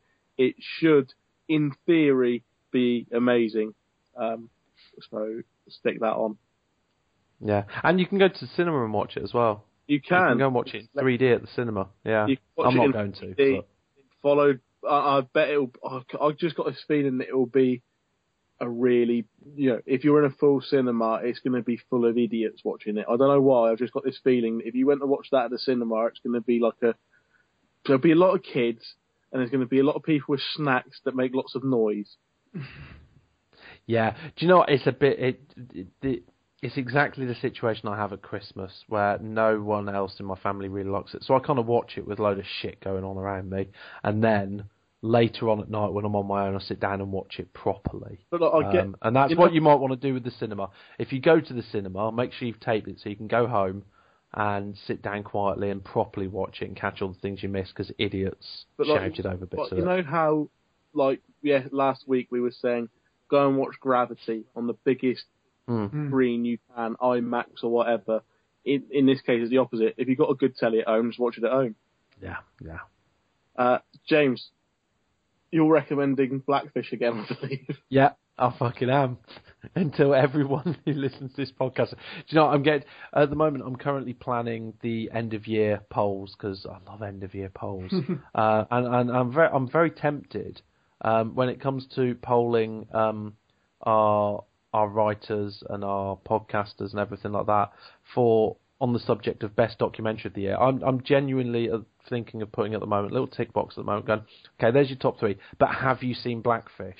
Because I'm sorry, it's fucking brilliant, and it's on TV. That you've got no excuse now, people. It's going to be on BBC 4 on Thursday night at 9 o'clock. So I'm going to get this out on a Wednesday night, so you've got 24 hours to get yourself ready. And we'll put it on Twitter as well.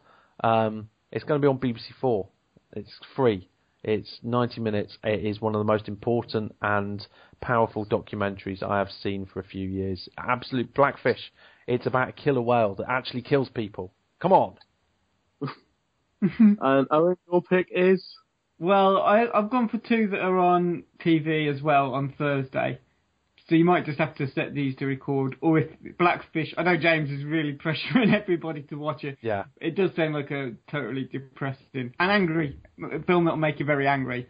So if you're not in that kind of mood and you just want to record it and watch it when you're feeling a bit better, there's sort of a Brad Pitt double bill, actually, on Thursday evening. Okay. 9 p.m. on 5 Star, you've got Ocean's 11.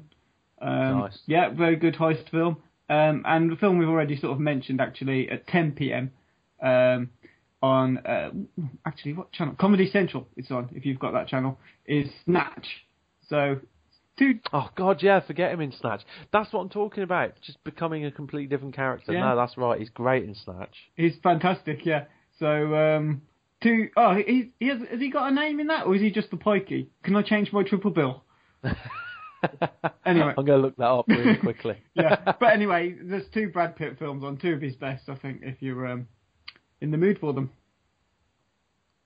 Excellent. Well, I think that's all for this week's Failed Critics podcast. I'd like to thank everyone who has listened and everyone who has contributed in any way to the making of this podcast.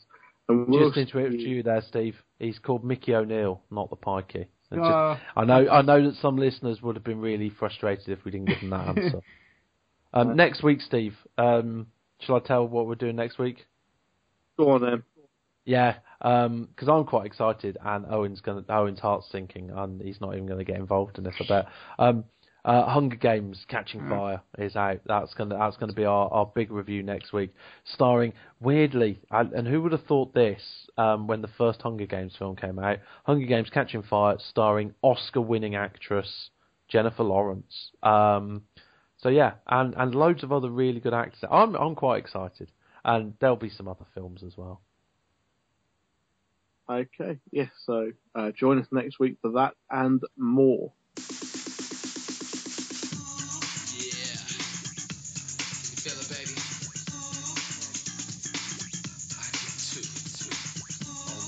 The Failed Critics are James Diamond, Steve Norman and Owen Hughes, with original music provided by Kevin MacLeod of Incompetech.com.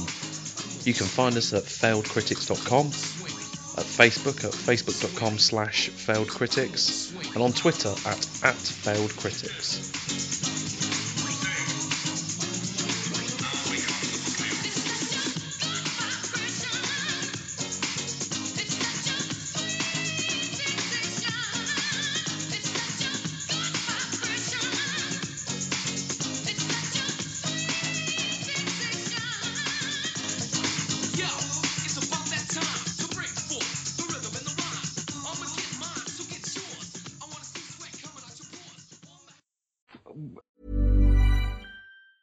Planning for your next trip?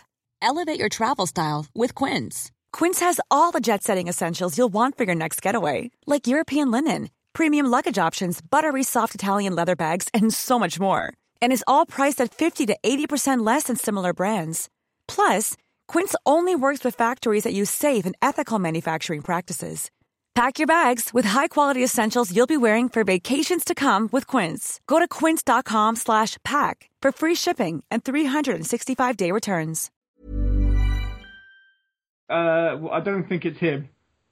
No, all right. No, yeah. Okay, I'll carry on. Next one is The Losers.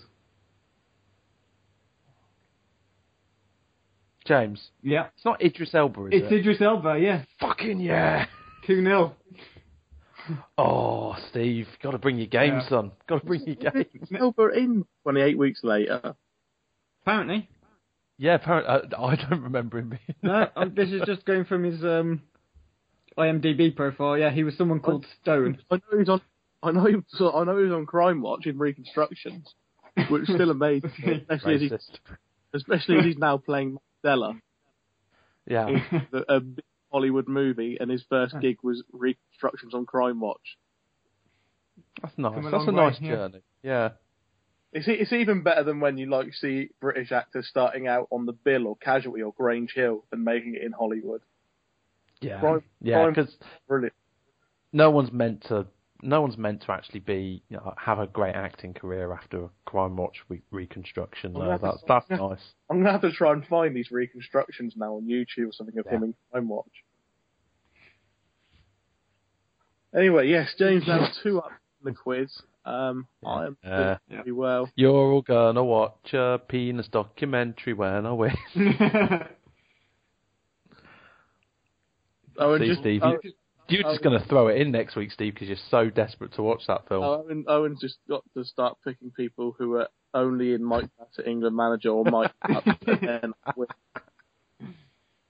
Yeah, next week, Steve McQueen. Anyway, we have some news. This one we should have picked up on a few weeks ago, but we forgot in our infinite wisdom. But Marvel have teamed up with Netflix to create 4 superhero not TV shows on Netflix, but 4 series based around Daredevil, Iron Fist, Luke Cage, and Jessica Jones to tie in with, I suppose, the Marvel universe that Disney are creating, and the original programming that Netflix has started making to quite a lot of success. Yeah, I'm quite excited about it, even if it's just to see how the concept works, because it's supposed to tie into the S.H.I.E.L.D. TV series, which they don't own, and it's also going to work alongside the movies.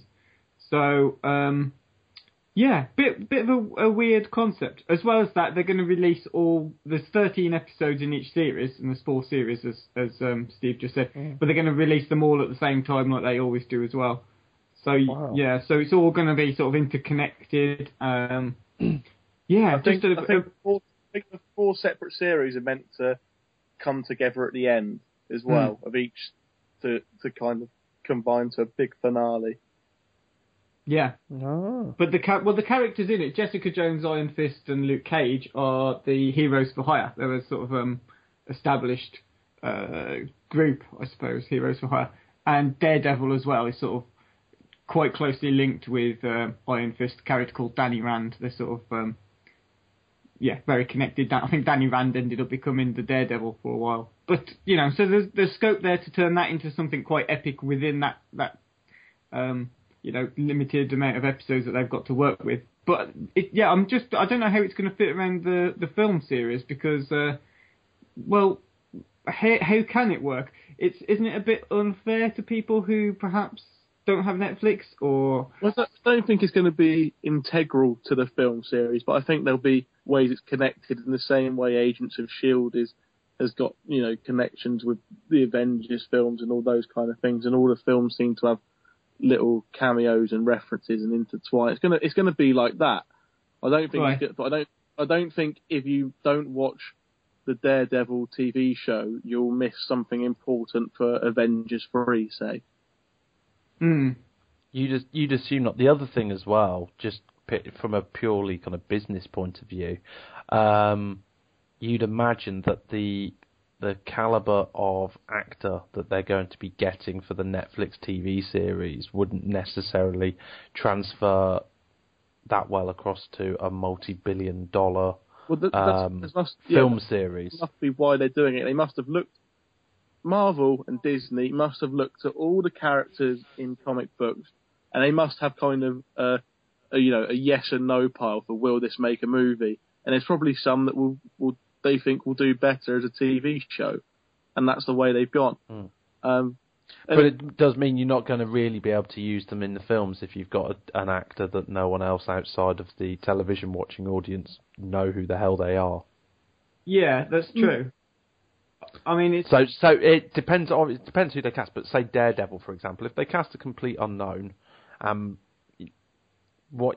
not going to be that. I don't think that would satisfy the movie execs if they then decided to try and fit him into the Marvel Cinematic Universe. Although I don't know much about comic books, I don't even know if Daredevil ever even came across the Avengers. Do some of these? Obviously, Marvel own them all, but do they all definitely live in the same universe? Yes, or does some? With that exception, yeah. I mean, they all sort of cross over with each other all the time, and yeah. Well, I think there's some kind of big comic book story where they all have to kind of sign a superhero's register, effectively. Civil War, you're thinking of, yeah.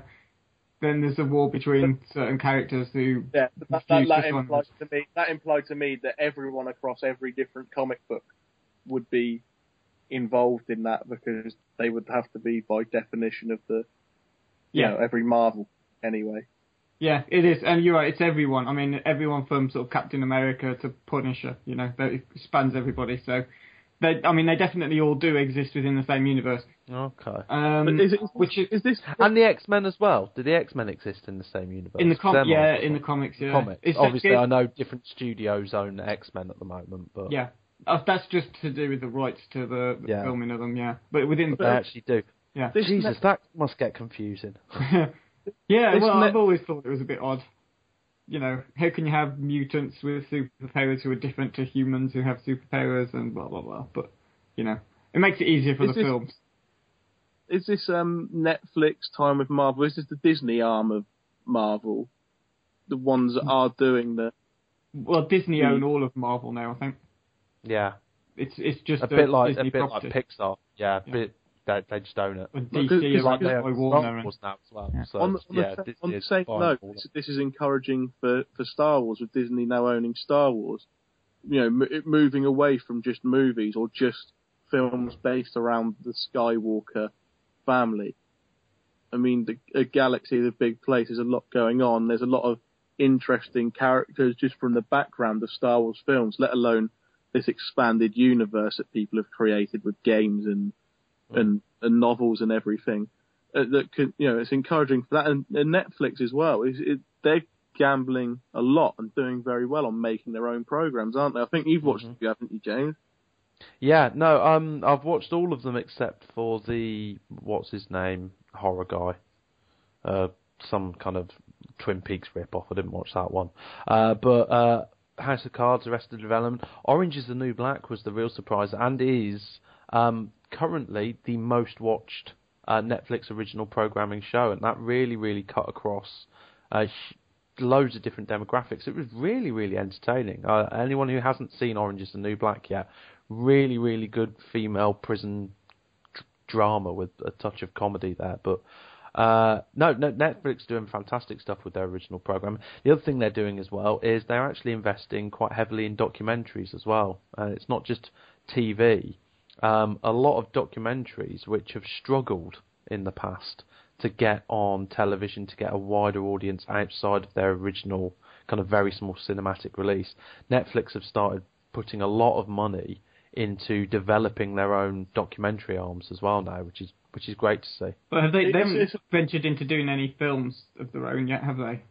No, I think that's the big risky one, because documentaries are cheap enough, and they know that they're building up a massive library of documentaries. That's the kind of they'll stay there for a bit. No, you're right. In terms of films, I suppose because of the one-off, they will have spent the equivalent of a film or two on making Arrested Development, for example. But because you're getting more bang for your buck, you've got 14 or so episodes, and you've got an inbuilt audience there. Yeah. It wouldn't surprise me at some point to see them start to move into films. But I think at the moment they don't need to.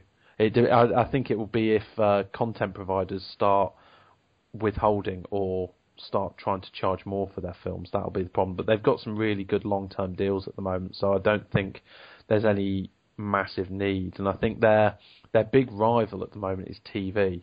I think Netflix and the movie industry can sit side by side quite happily.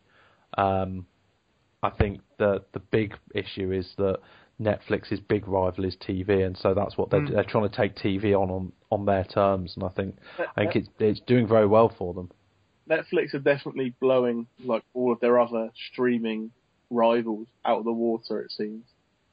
They had a head start in America, to be fair. Yeah. But Amazon Instant over there towards its love film. I mean, they're working on their own TV series, and it's a huge company as well. Amazon's a massive company, and there doesn't need to just be one. There won't be many when the dust settles, I don't think. But. And there's the small niche ones as well, which do really like I say, I always bang on about Mubi. That's a really nice niche one. But yeah, I think for the time being, it's going to be Netflix and Amazon Instant. I can't see anyone else kind of elbowing in on their patch. No. And the nice thing about these is that there's no advertising on the films. You don't put a 30-second, 90-second clip of adverts before the thing starts, which is one of the attractions to it, I think. And it's quite nice. Some films get this second lease of life because all of a sudden it appears on Netflix, and loads of people start watching these films. And you see that we quite often chat about films on the Football 365 forum in the film. And you'll see sometimes that a film which is like 4 or 5 years old, maybe even older, and not a big film, all of a sudden about 5 or 6 people will review it because they've kind of come across it on Netflix and then someone else has mentioned it. So it is quite nice that some films which may have just been consigned to bargain bins or just wouldn't have been seen because HMV wouldn't stock it because they can only have a limited amount of things in their stores, and if no one on TV was showing it, these films just wouldn't be seen. And now they're sat there waiting to be seen. There's some really nice little hidden gems that are getting seen by people that they wouldn't have been before. Safety Not Guaranteed, for example, has just come onto UK Netflix now, and quite a few people I know have seen Safety Not Guaranteed, whereas if it wasn't for Netflix, I'm pretty sure that not many would have seen it full stop in this country. Anyway, on from that and on to 2 bits of news that involve returns of sorts. Do we want to start off with the good or the bad? The potentially good. I'm still in 2 minds about the potentially good one. The potentially good, definitely the most promising news out of these 2 stories. Monty Python will be returning in some capacity. I think we'll have more details probably by the time this podcast is released than what we have now, but the surviving members will be coming back. And it's a proper reunion as well, not like some of the reunions they've had over the last few years where they filmed some not very funny sketches for a night on BBC, but Eric Idle did all his bits separately, and they've kind of got together for chats and stuff, but apparently this will be on stage. This is actually going to be a live performance, which I'm desperate to get tickets for, and I think that will be pretty much impossible. Just to say that I've seen them, it's one of those that I grew up on Monty Python. I'm desperate for it, but part of me does think I haven't seen any of them do anything funny for about 30 years, and are they just going to do all their old stuff and everyone's going to go along and kind of mouth along and stuff like that? I don't know. Or are they going to try and come up with new stuff?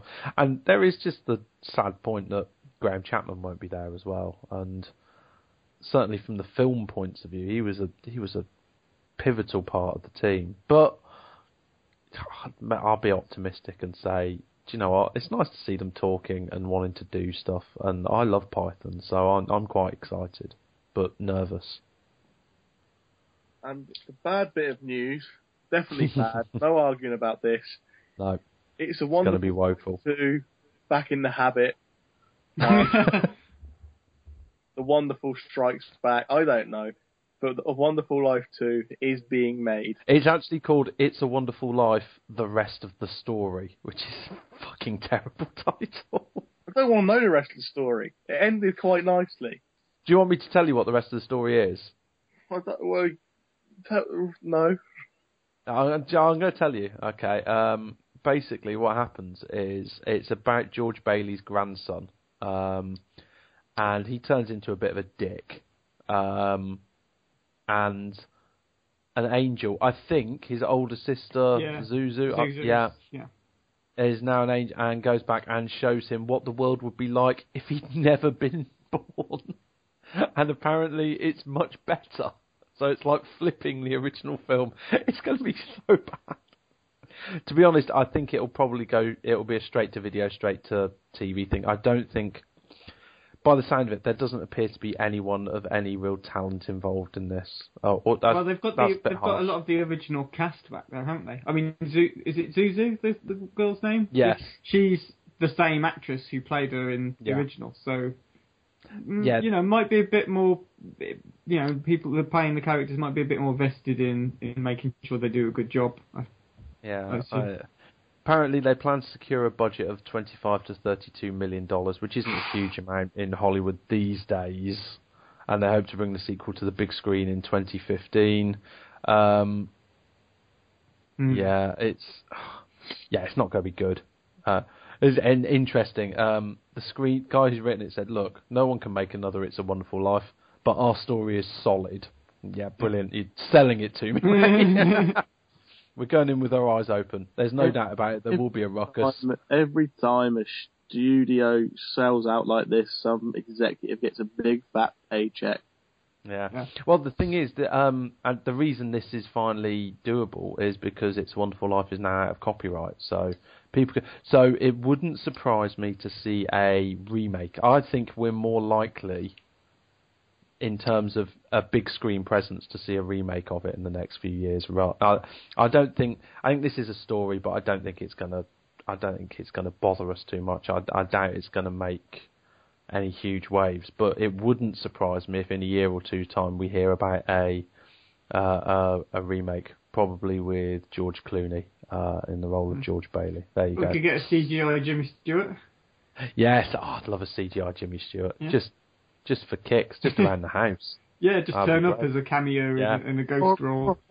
Hologram, like they did with Tupac at that Snoop Dogg gig one. Yeah, definitely. With two names that you'll never hear in the same sentence again. Jimmy Stewart and Tupac. Yeah. The film that could have been. So, if only he hadn't died. Yeah. So yeah, that's the news. It's an odd bunch this week. Yes, that is the news. I'll have a quick break, and then Triple Bill is back. Triple Bill then, and this week it is best movie characters that remain anonymous. We don't find out the name or real name of, inspired by The Counselor and the Doctor Who 50th anniversary. Both characters where we don't know their actual names. I think everyone gets the idea now, so James can start us off. Okay, I'm going to start. Do you know what? I quite like this, actually. I did a bit of research, and I've had to leave out some that I really enjoy, mainly because I've spoken about them on the podcast either before quite recently. Let's get some honourable mentions at the end. Yes, we will do. So we'll tidy up at the end. So the three that I'm going to go for are actually three brilliant performances that I really enjoy in films that I really enjoy as well. So my first one is from 1940, and it is from the only Alfred Hitchcock film to win an Oscar, and that's Rebecca, based on the Daphne du Maurier novel, about a young woman who in Monte Carlo meets the widower Maxim de Winter, gets married, and then moves to his family home in Cornwall, Mandalay, where the ghost, the kind of not the literal ghost, but the metaphorical ghost of his first wife looms large over the staff, including the frightening Mrs. Danvers. And this character, this young woman, who is, we see this whole story told through. We never actually find out her name. She is just the new Mrs. De Winter, played by Joan Fontaine. Her husband Maxim, played by Laurence Olivier. It is a genuinely brilliant film. I've got a lot of love for Rebecca. It's in the IMDb top 250. It's one of those Hitchcock films that doesn't necessarily, one of those rare ones, but doesn't necessarily feel Hitchcockian. I think he was still finding his feet. It was one of his first American films, I think, but it's beautifully shot in places, and it's just this wonderfully dark little story. And of course, he went back to Du Maurier's work to film The Birds. She wrote the short story that was based on as well. But yeah, brilliant film, quite funny in places, but also genuinely very, very dark as well. And Mrs. De Winters is my first choice. My second choice is my hipster choice, because I'm pretty sure that there will be some crossover. Well, there would have been some crossover, and this is my hipster crossover, because I'm not going for the American stroke Italian production that spun out of this. I'm going for the original samurai in the film Yojimbo, directed by Akira Kurosawa, and it is played by Toshiro Mifune, who is the Ronin. Essentially, the original man with no name from the samurai film from 1961, Yojimbo. If you've seen A Fistful of Dollars, you'll know exactly what the story is here, except transport it from the Wild West to feudal Japan.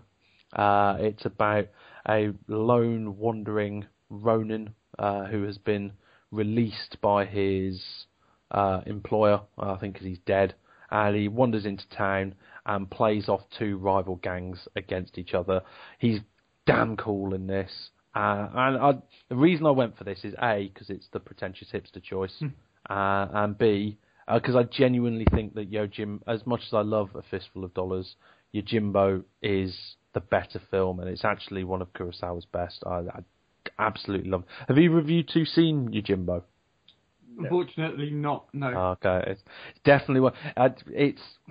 It's kind of like, because Seven Samurai is this huge kind of sprawling epic. This is a really tight, just great kind of simmered down version of Seven Samurai. It's a brilliant, brilliant film.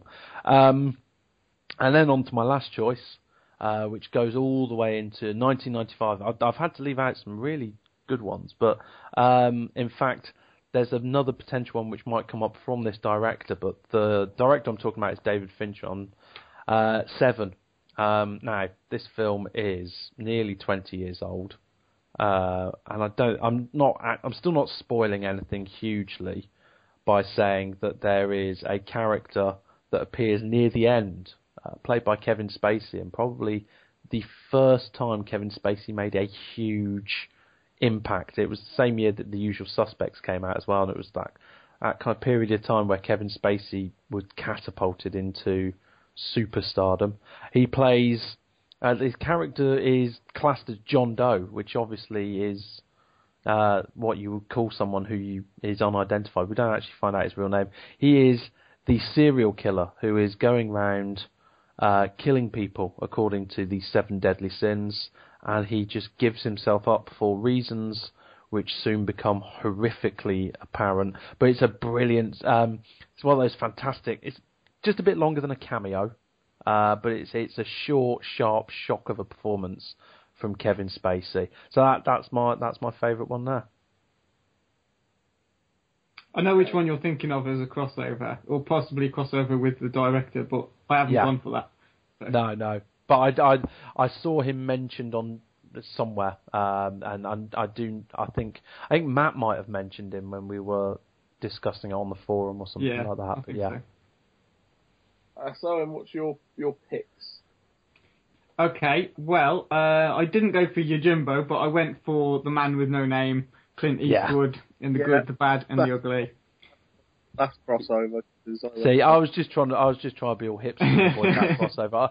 Clearly, he is damn cool, especially in The Good, the Bad, and the Ugly. He's great in the earlier films, but if you're putting it, even if you just put him forward on the strength of The Good, the Bad, and the Ugly, what a film. I think you're right. I mean, he's brilliant throughout the three films. He is just supremely cool through all those three films, and he's just a damn handsome bastard as well, isn't he? But I still think, even so, regardless of being just a cool guy, it's probably his best role, I think, still. I think he's been in some fantastic movies throughout his career, but it's still The Good, the Bad and the Ugly is the one I think of when I imagine Clint Eastwood, you know? Yeah. You think of something that some films he's been in, you've obviously got things like Dirty Harry and I suppose, you know, in his later career, $1 Million Baby, that sort of thing, but it's still those Sergio Leone films that stick in the mind. But he's the only name he's given in the credits. I mean, he is referred to as Blondie, and he's also The Good. But I think nicknames, they don't count, do they? I mean, they don't count. No. He's the man with no name. Exactly. As we saw in this week's new release, The Counselor. Everyone calls him The Counselor. I think nicknames are fine. So don't. I know you're usually the first one to break the rules on these areas, but I think you've done fine there. Stuck rigidly to it with that one, I think. But it's a fantastic movie. Probably my favourite Western, if it's technically a Western. We've had this discussion before about spaghetti westerns.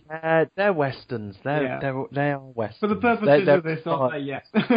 It's like saying, is a slasher movie a horror movie, in my opinion. But you know, it's a subgenre of the larger western genre, and a damn great one as well. Yeah, if you accept that the western genre is a genre on its own and not a subgenre of something else. But anyway, we're moving on. My next choice is from 12 Angry Men. That was nearly one of mine. Yeah. So there's 12 of them that I suppose I could have picked any from. But in particular, I am, of course, thinking of Henry Fonda as the voice of the man with the reasonable doubt. He's juror number 8, and he is just a fantastic character. In fact, like I say, could have picked any of them because they're all each in their own way. Each juror is actually quite complex, and obviously they represent different emotions and views across the whole spectrum of humanity, really, and society. But Henry Fonda is the lead in so much as he's the one the main focus of the story is about, really.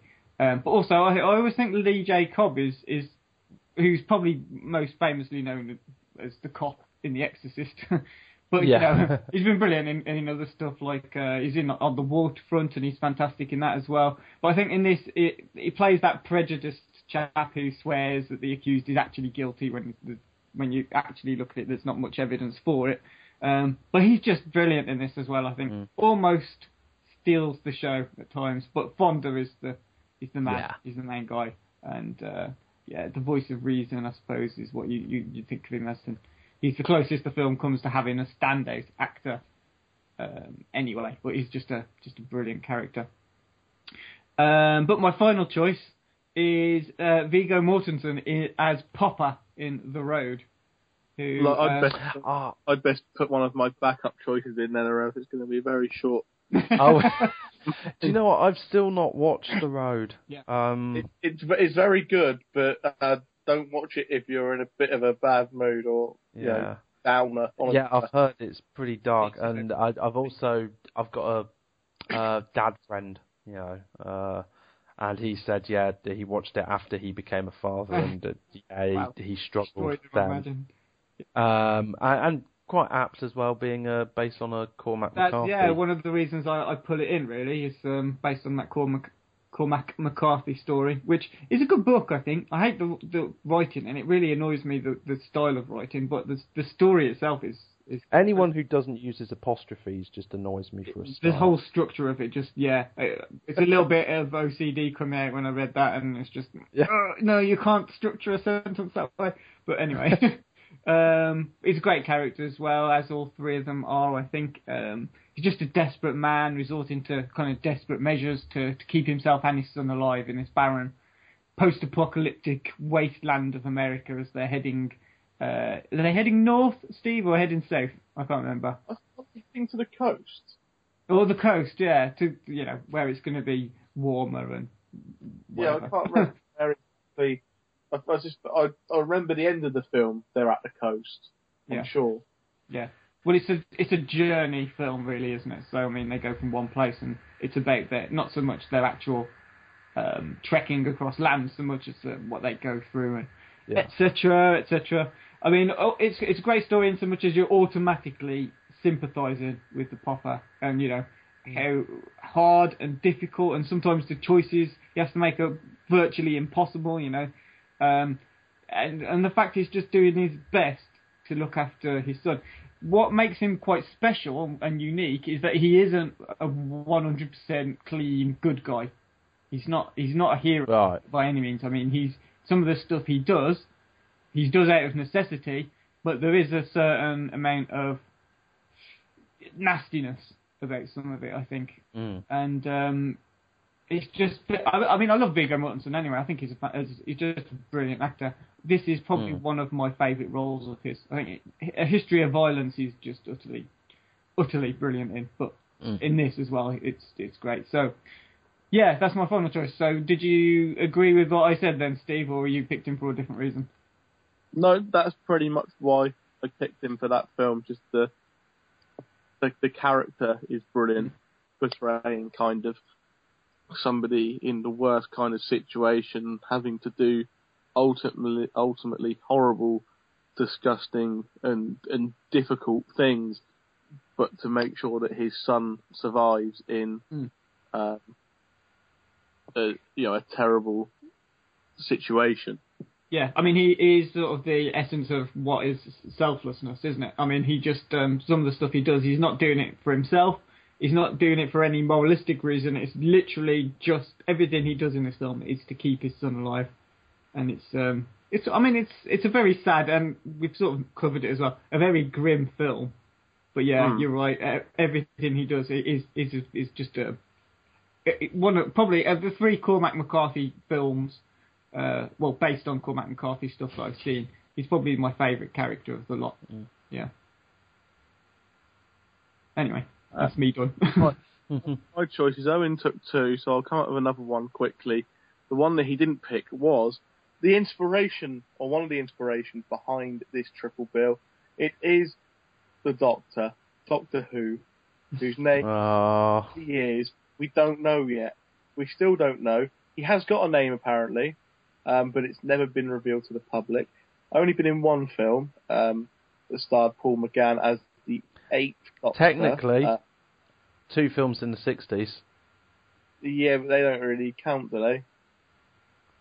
Same, different canon, but same character. I think you can add that to your list. I think you can add those. Peter Cushing, wasn't it? Yeah. But did anyone see the little teaser for the special on Saturday with Paul McGann? I did, and I was very happy to see Paul McGann back. I thought it was brilliant. I just want to see more of him as a Doctor. I mean, have you heard his audio, Big Finish audio stuff? No. It's really good, actually. He's really good Doctor. I just like the line about why are we going to the back of the spaceship? Well, it's crashing. Think it through. Yeah, yeah. Paul McGann. Yeah, no, it was nice to see Paul McGann finally get treated with a bit of respect. He was a bit shit on, basically. Yeah, well, I think they were hoping that if that took off in America, that film, that there would be Mm. another series, it'd be restarted then, and he would start off as the Doctor then, and he Yeah. was very good. He was let down by a shocking script, Yeah. and Eric Roberts as the Master, which is fucking horrible. But the Doctor's had many great actors, from Tom Baker through to the current incarnation. Matt Smith, David Tennant was excellent. Christopher Eccleston in his one series in The Comeback, who kind of doesn't get enough credit for helping get the series back to where it is now.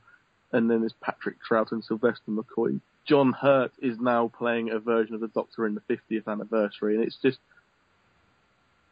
it's a brilliant plot device to keep a series going for so long when actors might want to leave or people in charge fall out with actors and want to get rid of them. Yeah, and there's some great examples of it just through the years. The Five Doctors is another one. It's just like whenever an anniversary comes, let's just get loads of people to play the Doctor again. I love it. It's silly and it's stupid and it's exactly what Doctor Who should be. I don't watch Doctor Who, but do they never have like where he goes back in time and he meets himself doing something else as a different incarnation? Is that possible even? It doesn't happen often, but I mean that's what it's rare. It's very rare for him to be able to do that. He stays away from it, I think. They've got episodes like the 3 Doctors and the 5 Doctors, and in this newest one coming out, I mean David Tennant's back, and so there's John Hurt's in it, so there's going to be 3 versions of the Doctor in the same storyline. So it does happen, but because of you're not meant to time travel across your own time stream because it causes paradoxes. Of course, yeah. No, really. I think it generally only happens by accident, certainly not by design. But then one of the Doctors in the future is obviously going to know about going back. Yeah. And then he has to do everything the same. And time travel's a nightmare. Yeah. Anyway. Wibbly wobbly, timey wimey stuff. Best ignored. So yes, that's one. And what other one can I make up on the hop as Owen picked up all of mine? I don't know. Let's just go into a discussion now of what ones didn't get picked. I think that would be the easiest thing to do. For my most difficult one to leave out was Ryan Gosling as the driver in Drive, because I genuinely love that film, and I think he does really well. And he's so purdy. It's an interesting character, though, isn't it? Because you don't really. I mean, what I've heard, a theory I've heard, and I think actually fits quite well, is that he's a bit autistic. He's perhaps got Asperger's, maybe. That way, yeah. And he quite possibly played it that way. Definitely. He's an odd character at times. Yeah. But I really enjoyed it. And the other one that I had to leave out because I've spoken about it at length, and it's Paul McGann as Marwood in Withnail and I, because during the film you never find out what his name is, and it's only if you've then gone and read the screenplay that you find out he's called Marwood, but no one ever refers to him by any name in that film. So that was another one that was quite close to my heart. Mr. Pink, Mr. Blue, and Mr. Brown in Reservoir Dogs never get a proper name either. Good shapes, all good. I was thinking as well, the Tramp. Charlie Chaplin. Yeah, I thought the Tramp as well, but then I thought I don't think I've seen anything. I thought of that, and I thought I've only seen The Great Dictator, and Oh, right, okay. Yeah, so I haven't seen a lot of the other. And then I thought some of the Buster Keaton stuff, but I'm sure he's a character. I couldn't remember then, and then I was like, I'd settled on mine anyway. You've got all the main characters in Zombieland that go by the name of the place where they're from, rather than call themselves by their actual name. Do you want a few off the forum? We had some from the Football 360. Oh, yes. Forum. Yeah. We had the narrator in Fight Club. That was from Matt. That was my David Fincher crossover one, And we had Captain Birdseye, who said Daniel Craig in Layer Cake. That's a good one. That's a really good one, actually. And apparently, slipping back, that's news I'd forgotten, actually. Sequel to Layer Cake's been announced with Jason Statham taking on that role. Daniel Craig's not coming back.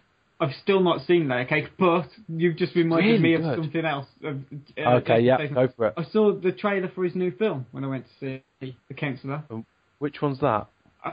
I've forgotten what it's called. Homefront, is it? Something like that? Oh, right, yeah, that's a film that's out soon, so I'm assuming it's that one. Yeah. Look any good? It looks really good, actually. Okay. It's proper sort of small-town America, getting involved with Statham, who's like an undercover cop sort of thing. Okay. Have you seen that he's also doing a comedy with Melissa McCarthy? No. Yeah. Really? Jason Statham and Melissa McCarthy in some kind of odd couple buddy cop film. It could be awesome. I think he is a funny guy. Yeah. He's a funny guy. Yeah, I think he'll do quite well in that, actually. Because, you know, stuff like Snatch is brilliant in as the sort of more comedic. And Crank as well. Crank, yeah. I think he's got a good sense of humour, actually. He has definitely got a good sense of humour, so it'd be interesting, but it's an odd career move. It's a strange move. But you know what? It will make more money than any of his other films have recently, apart from maybe The Expendables, though. Yeah. Because films don't generally make that much money, which I was really surprised to find out. He's only box office for a certain small sector of society like us. Yeah. I'm still waiting for his cameo in the new Dumb and Dumber film as Lloyd Christmas's brother, as his character from The Expendables, Larry Christmas. that is my own made-up fan theory. That'd be awesome. That would be weird. Yeah. That's a weird crossover, isn't it? That is.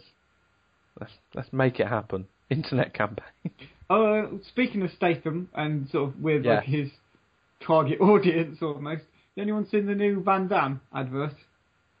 There's an advert he did online. Yes, I have, where he's straddled across two trucks. Yeah, two Volvos going in reverse, and he does the splits between them. I just thought I'd put that out there because it is pretty awesome. It is awesome, and he did it as well. It's genuine. It's no computer. Apparently he was entirely safe the whole time, but he was straddled and did the splits between two moving trucks, which is going in reverse. Yeah, terrifying. Yeah, it is pretty cool. Oh, JCVD. Okay, let's have a break. Then we'll be back with our 3 new release reviews: Don John, The Butler, and The Counselor.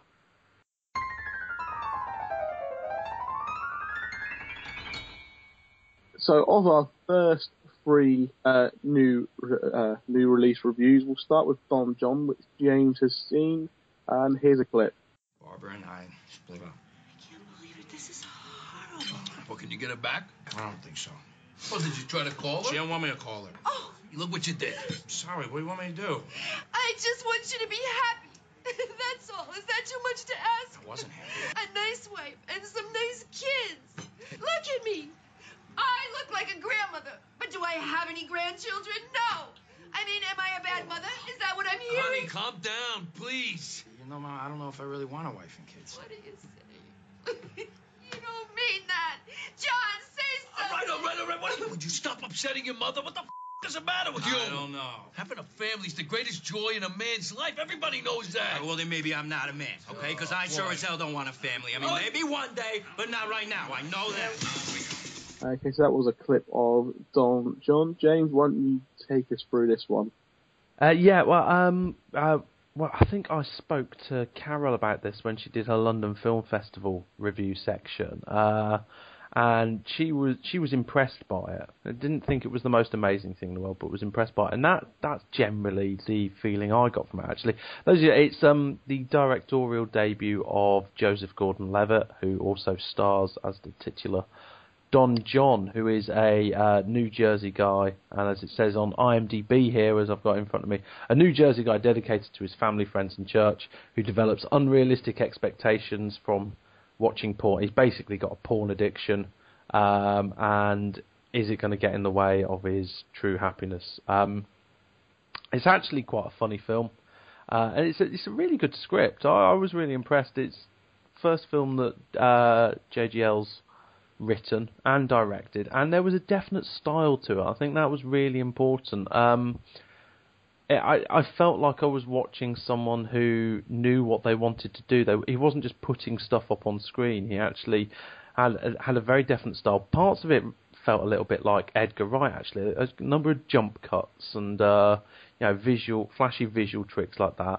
It worked really nicely. Parts of the film felt like you were in a routine. He kept talking about his routine, and actually it would need me to go and take a second look at the film, but I'd really like to take a look at the order of the scenes, because I think there was a pretty much a predetermined order of, okay, he's in his car, he's going to church, he's going to his gym. And I think they kind of came along in quite a regular order. And if that is true, then that was really nicely done. If it's not true, well, the fact that it made me feel like that was still pretty nicely done as well.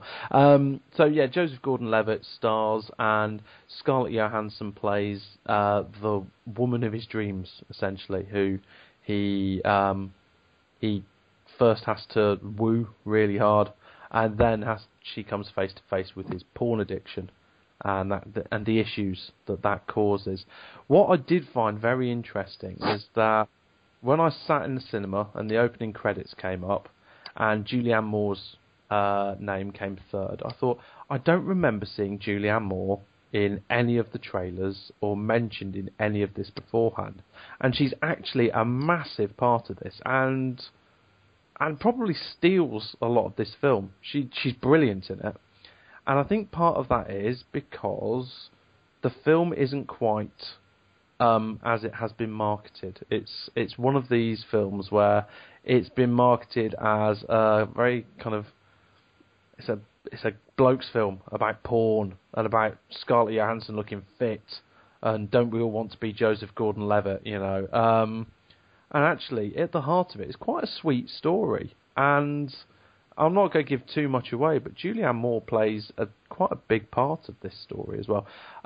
So that's quite interesting. It wasn't what I expected, but it was genuinely enjoyable. Little bit uneven in its pacing at times. Dragged a little bit in places, despite only being a 90-minute film, but picked up again. Not sure it had too much to say at times. It's not a deeply profound film. It's just it's an entertaining directorial debut, and Joseph Gordon-Levitt is charming in it, as he usually is. I know some people have got an issue with how smug he is. I quite like Joseph Gordon-Levitt. I think he's a good actor, and he's very good in this. He doesn't come across as Joseph Gordon-Levitt either. He feels like a fully formed New Jersey character, which was nice. I didn't feel like I was just watching him. A lot of people, I think it was Duke, who's one of our followers on Twitter. He went to see this, and he said it was quite a vanity project. And in a way, that's true. And to be honest, if I was Joseph Gordon-Levitt and I was writing a film, and I could write a part which meant that Scarlett Johansson had to basically kiss me a lot, I would do that as well, to be honest. I've got no argument with him, but it is quite interesting. And you do think, he's really good looking already. You know, he doesn't need to write films to get people like Scarlett Johansson kissing him, but he does. But she's also very good. All the performances are great, and I would say the minor performances are really good in this as well. Tony Danza plays his dad, and he's hilarious. And seeing the two of them sat around the dinner table, both in their wife beaters, being all New Jersey, it's really, that's funny. His mum, played by Glenn Headley, she's fantastic as well. And Brie Larson, who's great whenever I see her. She plays his teenage sister as well. Well, not teenage, kind of slightly younger sister. The only thing I would say is it's not quite what it's been set out to be, but really enjoyable. And interestingly, considering this is the same week in which I saw a film from one of the most celebrated wordsmiths working in literature and Hollywood, and someone who has made countless films, this had a voice and a snappiness to it that wasn't necessarily present in the work of people with 100 times more experience. So that was quite nice. Yeah, I really wanted to see Don John, but like most of the films I really want to see, it didn't come to my local cinema. But I think I picked it as one of my previews. You did. So I'm going to have to try and find it somewhere. Oh, thanks. I'm glad it worked out for you. It's genuine. I think it. Do you know what? I actually think it would be quite a good date movie, despite the fact it's an 18 and there's a huge amount of pornographic material in it. This is what I mean. It's actually, at one point there's this sequence where it's lampooning kind of chick flicks and women's loves of chick flicks and stuff. Actually, at its heart, it's not too dissimilar to that kind of movie, which was really interesting, but done in a really nice way. Okay. Second up in this trio of reviews is The Butler, based loosely on a real story, starring Forrest Whitaker as the butler, Cecil Gaines, and I was going to say they gave him a name, did they? Or was this another unnamed main character? No. He actually has a name, and starring many other kind of big recognisable names. Here's a clip. You know how to throw a basket. What did you do to this potato salad? I tell you what I did. I put some dill in it because I read in Woman's Day where pickles drown out the flavor and dill bring up the flavor. That's what you're tasting right now. Okay. Yeah, I like it. Girl, you must be so proud of Cecil. You know he got that job himself. The White House called him. He didn't call the White House. I want to hear all the stories. I don't know how many stories you're going to hear because they done swore him to some kind of secret code and he can't tell me nothing. Oh, no. Girl, you give it to him right. Mm-hmm. Yeah, so that was a clip of The Butler. Then, like I said, it was based loosely on a true story or a real-life story of Eugene Allen, who was a butler in the White House for over 30 years. Now, that is pretty much where the similarities in the characters end. There is basically the only similarities between Eugene Allen, the real person who done this job, and Forrest Whitaker's character, Cecil Gaines, is that they were both black butlers who worked in the White House for 30 plus years. Everything else is different, which is fine. It doesn't pretend to be a biopic of Eugene Allen, and that's fine. Like I said, it stars many big names. Forrest Whitaker in the main role. Oprah Winfrey plays his wife. David Oyelowo, is that how you say it? Plays his son. Mariah Carey plays his mother. Terrence Howard is in the film too. Alex Pettifer, Vanessa Redgrave, Cuba Gooding Jr., Lenny Kravitz, Robin Williams is Dwight Eisenhower.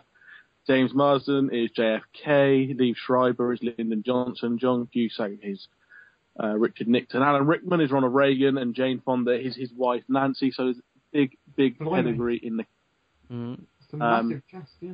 Massive ensemble cast.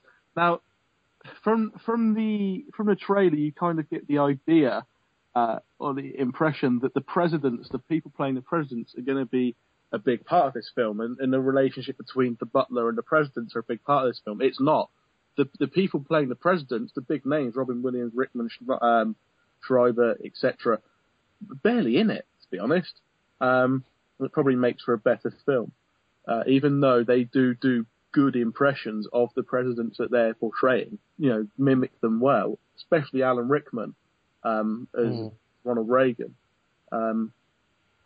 But they're not important. The story really is twofold. It's about the civil rights movement in America more than anything, and it's about how Cecil Gaines thinks that change should be brought about working in the White House, and how his son thinks that change should be brought about, who ends up going to college, becoming involved in the civil rights movement itself, being involved with Martin Luther King, Malcolm X, becoming involved with the Black Panthers briefly, and then he gets into politics himself.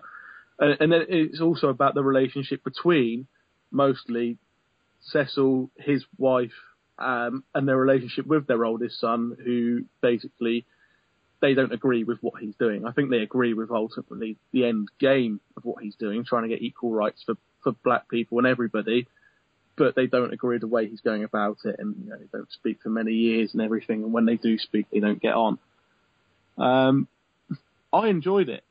I think a lot of people, me included, we definitely mentioned it between ourselves, it looked like the kind of film that would be Oscar baiting and a bit schmaltzy, and it isn't in any way. That's interesting, Steve, because like you say, it just even I'll be honest, I've not even watched the trailer yet. It's just the whole film, the idea of the film feels like it was designed for that. It's a trailer and kind of, premise does give off the wrong impression, but through watching it, I definitely didn't get the feel that, there's some films, I'm trying to think of examples, but I suppose maybe something like a Will Smith film like £7, or what was the other one? Pursuit of Happiness. Pursuit of Happiness. Where those you can kind of see, that's gearing up for an Oscar. That's specifically, it might be a good film, whatever your opinion of it, but you can see elements of that's going for an Oscar. This one, I didn't really get that.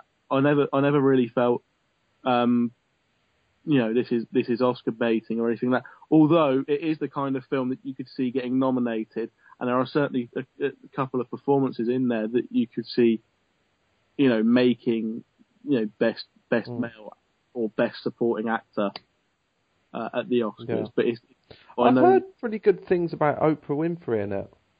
Yeah, very good. Considering she's not an actress. I mean, I know she's got acting pedigree from The Colour Purple. Did she win an Oscar or just get nominated for that? She was nominated for Best Supporting Actress. I mean, obviously she's got pedigree as an actress, but she's not an actress by any means. She's a chat show host. I mean, I know it's obviously a subject matter which is very close to her, as it probably was to a lot of the cast, I imagine. But it's very close to her, and she obviously has done a lot of stuff around the area. She was very good as Cecil Gaines's wife. I mean, it wasn't like you were watching somebody who's not an actress. It wasn't ever that you weren't watching an actress.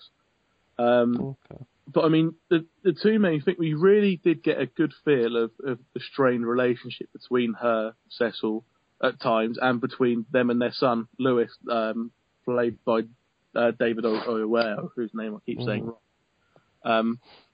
But yeah, you definitely get a really good sense of that, and you get a really good sense of when you see Lewis on, there's certain scenes where he's, in the civil rights movement on a freedom bus, and they end up getting attacked by the Ku Klux Klan. And there's other scenes where you see him get attacked in diners because he refuses to sit in the coloured section. And you really get a feel for how horrible and scary and frightening and disgusting it was at the time for those people to be in. You do get a really good feel of how it does come across really well, how horrible it was. And it kind of makes you, it did as well for me want to read up more on that part of history that I don't really know anything about, other than the kind of key names and a few dates. It makes you want to sort of look into it more to see what it was all about. But overall, yeah, very good film. Not really along the lines of what the trailer might give you the impression of. Really worth watching. Although I don't think it's good enough to be Oscar worthy. I think Forrest Whitaker was brilliant. Oprah Winfrey was very good, and David, what's name, was also really good as well. Yeah. I think those two, Forrest Whitaker and David Oyelowo, could be in line for Oscar nominations, but I don't think the film itself should be nominated for Best Film, although I could see it getting there because it is that kind of film, even though it doesn't kind of beg to be.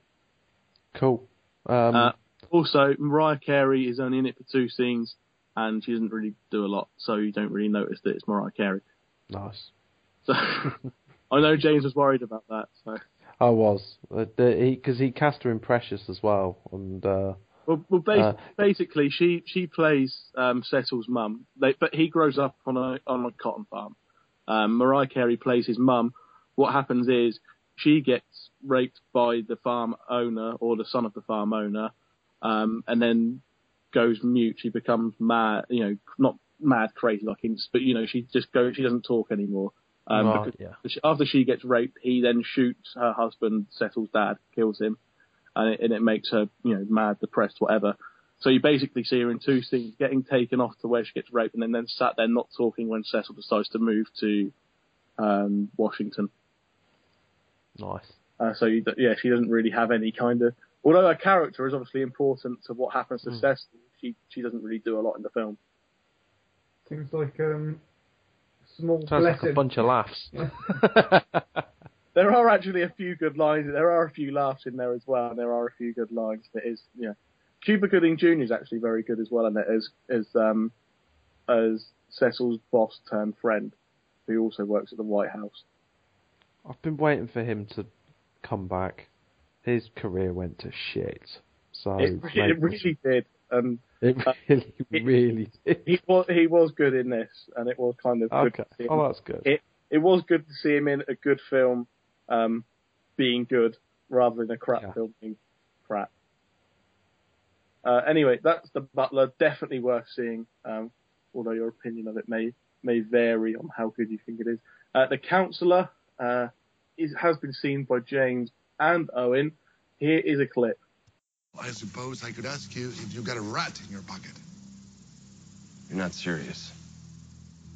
Well, when was the last time you tried to call him? Yesterday. Why? Why? Because I couldn't reach him now, all right? What are you gonna do? I don't know. What are you? I don't know. That's what Westray said, but he did know, didn't he? What are you gonna use for money? I've got some money. I don't think so. If you had any serious money, you wouldn't be this jackpot in the first place. I might. Ah, yeah? Well, I know why I'm in it. Do you? Sure. Same as you. Greed. Yeah. No, you got in trouble. You got in trouble. I tried to appeal to your greed 2 years ago. No deal. Now it's too late. It's too late. That was a clip of The Counselor, starring James's favourite, The Fass, among others. Yeah. Why don't you two crack on with talking about this? Well, do you want to introduce it, Owen? Yeah, sure. Okay, I'll introduce it. I've got some points that I want to discuss with you as well, James, just to see what your opinion is of it. Because I know this film. First of all, I'm just going to say, before we say anything else about it, it has been. I was going to say it's been extremely divisive, but only in so much as there's a huge number of people who seem to absolutely hate this film, and then there's some people who've said, "No, it's not as bad as those people say." Yeah, and it's really difficult to find anyone going, "I loved it." Yeah, I haven't seen anyone so far who's just come out and said it was absolutely fantastic or anything like that. But anyway, yeah, okay. So what's it about? It's about from IMDb's page for The Counselor. It's literally described in 1.5 lines. A lawyer finds himself in over his head when he gets involved in drug trafficking. That is essentially all you need to know about The Counselor. Yeah. But the cast in it, I think it's got a really strong cast, as Steve's already sort of alluded to. You've got Fassbender. You've also got Cameron Diaz, who puts in... Well, we'll come on to her performance later. Yeah. She puts in a performance. You've got Javier Bardem, Brad Pitt, Penelope Cruz is in it as well.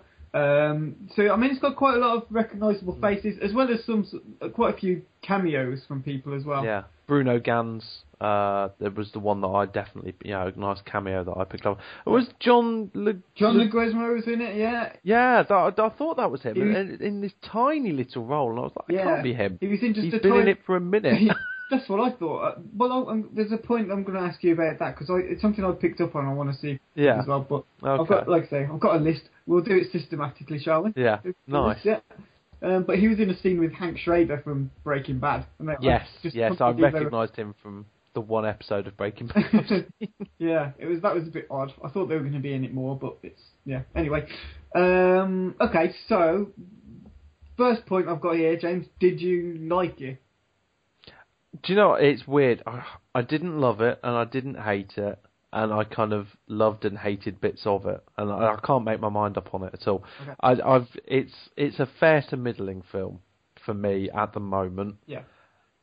It's certainly nowhere near as bad as some people have tried to make out. It's not the car crash that a lot of people almost kind of gleefully wanted it to be, which I never want a film to be bad.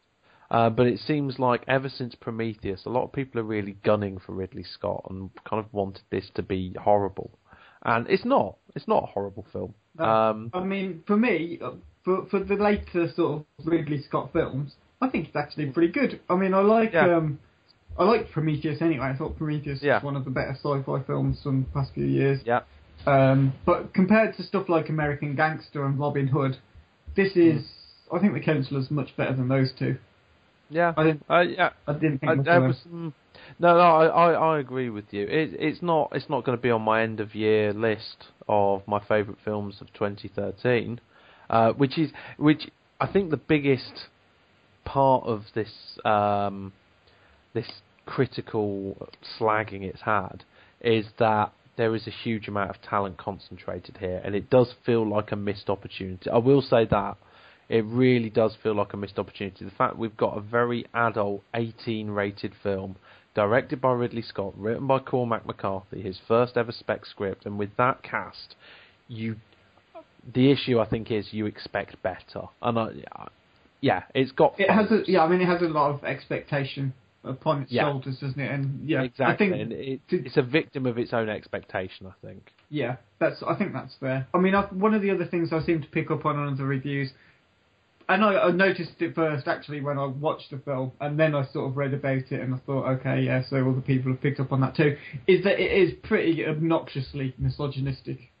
Yeah, I picked that up when I was watching it thinking, God, Cormac McCarthy's got a real issue with women. That's what I thought. I mean, but I can't believe he actually hates women. So the only just... He is like 80, though. They've got weird views when you get to that age.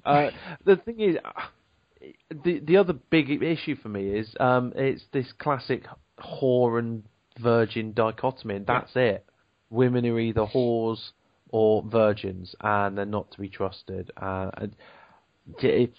It's interesting because it actually does pass the Bechdel test. Is it Bechdel or Bechdel? I've only ever seen it written down. Yeah. Bechdel, yeah. It does pass the Bechdel test, but which goes to show how the Bechdel test isn't the be-all and end-all of working out, feminism in cinema and stuff like that. But yeah, it's a pretty ropey in terms of its views of women. I will be honest with you. I've not read up any of... did make me feel a bit bad. Yeah, same here. After I was watching it, was only really when I was thinking about it afterwards, because you've only seen it today, haven't you? Yeah. And I saw it yesterday, and I sort of had a night's sleep on it. Yeah, exactly. And I mean, the only thing I can think of really is that it's purposefully written to be quite a misogynistic film, and if it's purposefully written that way, well, there's only two reasonable explanations for that. Either Cormac McCarthy really does feel that way about women, or what I'm probably leaning more towards is that he's trying to make a point about something. And if he's trying to make a point, what is the point he's making? And is it just that he's trying to say, well, why do you think that's bad? Why is it bad? What are they saying that's making you think that there's something wrong here?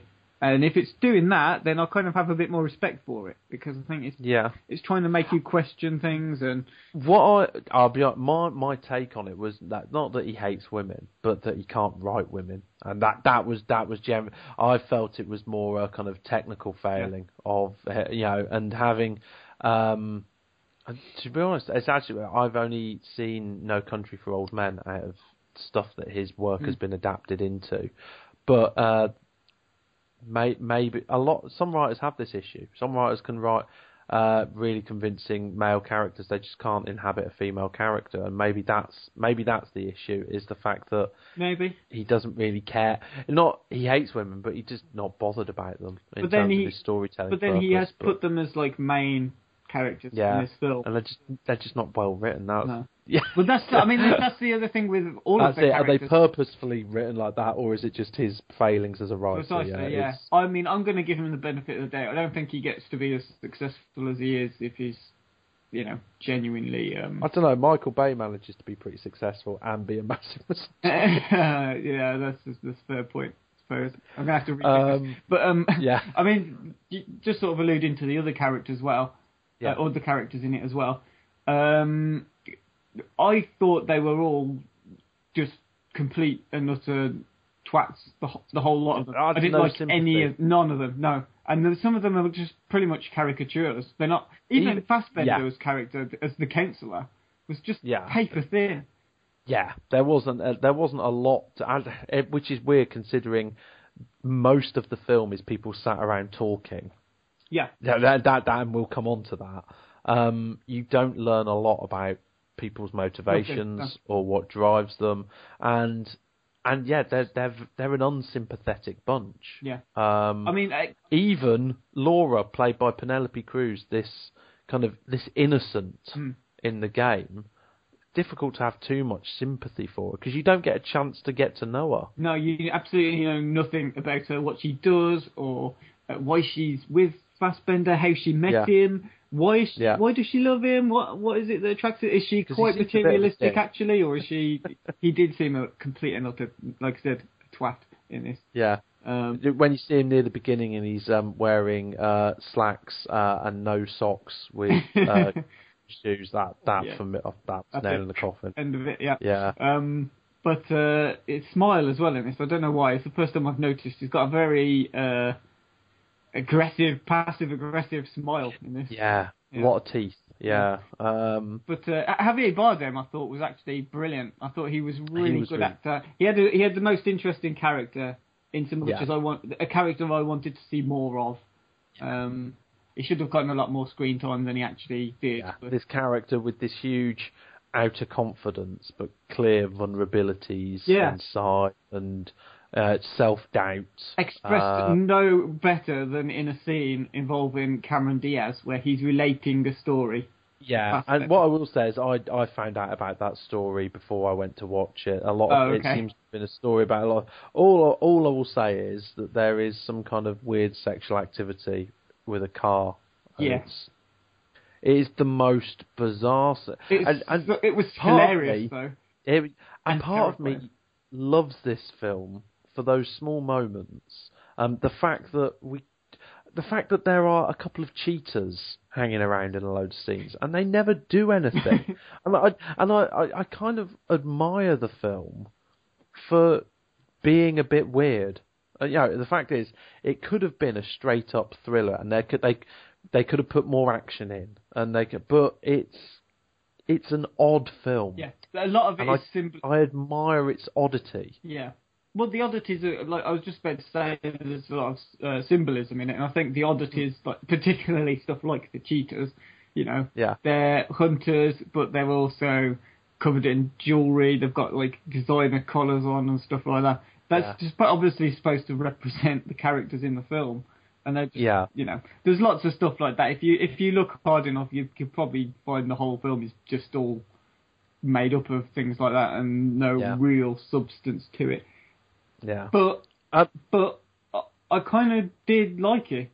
I have to admit, there was. No, I admit I didn't find it dull. I was, and because there's a difference between not a lot happens, but it's not dull. No, I was glued to it all the way through. I think, even though there were times when I thought bits of it just give me the impression that half of the film is probably lying on Ridley Scott's cutting room floor. I know he's notorious for this kind of thing anyway. Yeah. But there's stuff like we mentioned with I can't remember the guy's name who plays him, Hank Schrader from Breaking Bad, and John Leguizamo. What are they actually there for? What was the point of them? Yeah, so presumably there must have been more to it, and they would just had their parts cut short. That's I don't know how there has been some cuts, and you can buy the original screenplay on Amazon for your Kindle and stuff now, because I know they're the Shiznit, which is a really good site. They've done a comparison, basically looking at the original screenplay and that, and a few details were left out, but not that much. And it seems to me part of it was that Cormac McCarthy really wanted to make it difficult for you to piece what is going on. Yeah, because there's a very stylistic thing where you hear the one-sided telephone calls a lot, and that was a real style. That's obviously a decision they've made to only show one character speaking on the phone, and you've got to guess how the conversation's going just from their one side. And that's a good point. There's no point where you then definitely find out. You've got to go, well, I think that's what was going on there. Yeah, they do. That's a good point. I mean, they do resist having, Fassbender on the other side of the phone, for example, say, oh, so you want me to meet where? And who's going to come with you? And okay, so I understand. So what was that? You want me to pick up what from the shop? That kind of thing. They do definitely avoid any, typical movie telephone conversations, which is good. But like you say, it perhaps does it a bit too heavy-handed. So it's you do get to points where you're not really sure what's going on, actually. I lost myself a couple of times. I just had to go, well, I'm just going to wait for the next scene, hopefully, to tell what's happening here, because I'm not entirely sure who's doing this and why. And like you say, that whole scene up in Chicago with Leguizamo and Hank Strait, I was like, hang on, is that it? Yeah. It was there were a few moments like that. The other thing that really comes across is it's all very well for directors and screenwriters to have a trademark verbal style which doesn't bear much resemblance to reality. Quentin Tarantino is one, for example. People don't talk in real life like they talk in Quentin Tarantino films, but it works in his universe, and you believe it, and he sells it well enough. Aaron Sorkin's another one. People don't talk like Aaron Sorkin characters in real life, but in that universe it works.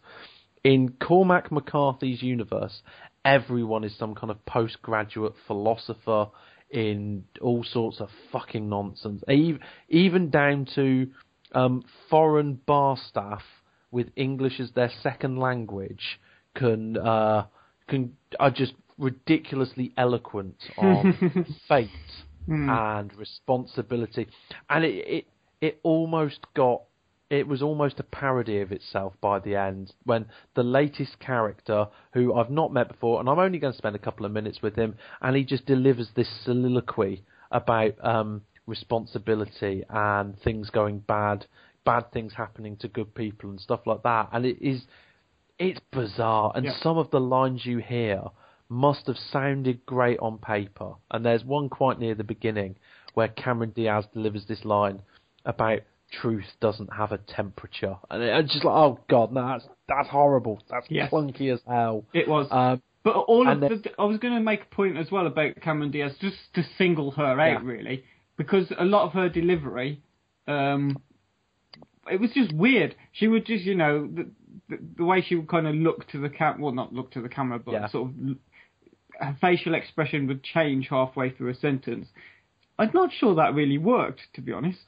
No. What's even fun? Apparently, she did it in a hugely hard to understand Barbados patois. Yeah. And the studio executive said she had to go back and re-record it because she sounded like Rihanna. Yeah. But I kind of wish they'd left it, actually, because that might have made it a bit more interesting. But she had some bizarre lines. That just didn't fit with her character at all. No. And that kind of fits into my theory, and maybe I'm forcing it into my theory about how Cormac McCarthy can't write women, which is a big accusation to make of a Pulitzer Prize winning author. But I don't know, that character, and considering how pivotal that character is, I had no idea about motivation, and that, again, that's a failing somewhere, either through editing or through the original script.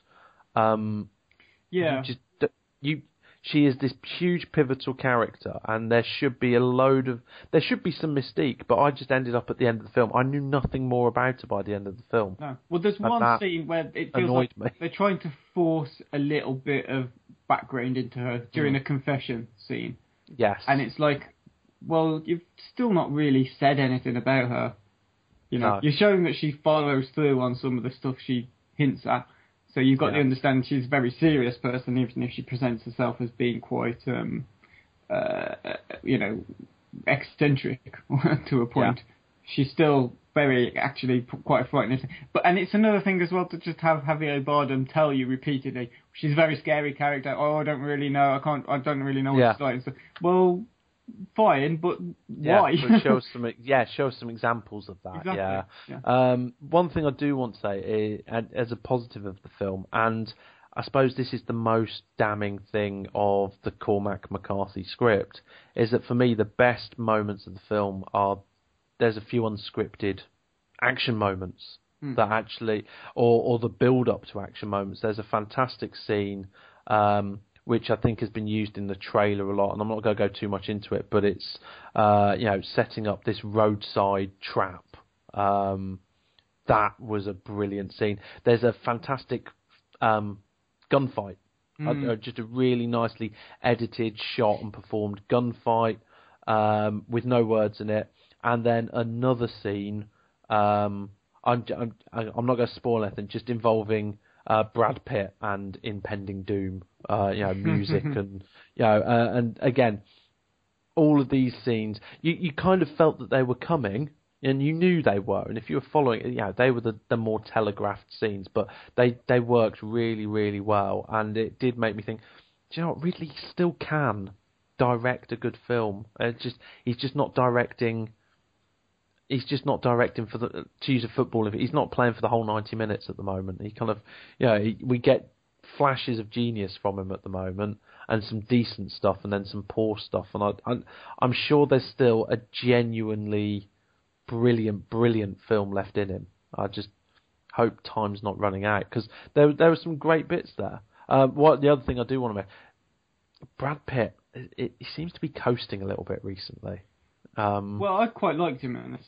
I quite liked him in this, but in the same way that I quite liked George Clooney. I think I quite liked him because I quite like him, but right. he felt. It felt like I was watching Brad Pitt, and I was happy because I like watching Brad Pitt. But I've spent the last few films that I've seen Brad Pitt in thinking I quite like watching Brad Pitt, and I haven't seen anything that's made me go, oh, he's making me think. He's making me believe in a character, and I'll be if. This just felt a bit quite like Rusty from Ocean's 11. It felt like a slightly darker version of him. Whereas in film last year, Killing Them Softly. Killing Them Softly. That to me actually. So I say coasting recently. That's a bit unfair because he was absolutely brilliant in Killing Them Softly. But.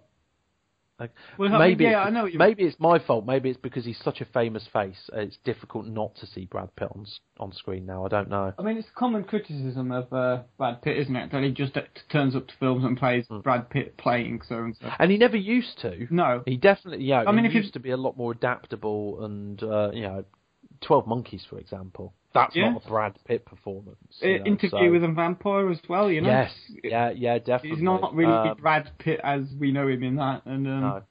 But it's a good point. I still think he's a good actor though. And he's good in this. I'm just again, I'm being picky because I wanted this to be so much better, and it's not bad. I just wished it could have been loads better. Yeah. I think that's fair. It is a film that automatically puts you onto the defensive as well. Because we've already talked about, the expectation and the fact that a lot of people have already slagged it off. But I like it. I thought it was a good film. Yeah. Okay. Well, that's all for our review of new releases this week. We'll have a quick little break.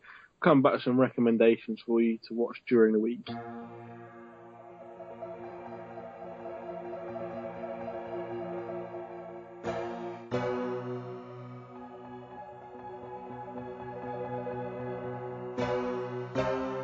Right, so recommendations for the next 7 days or so. I'm going to kick us off with, quite simply, watch the Doctor Who 50th anniversary special on BBC One on Saturday night. It should, in theory, be amazing. So stick that on.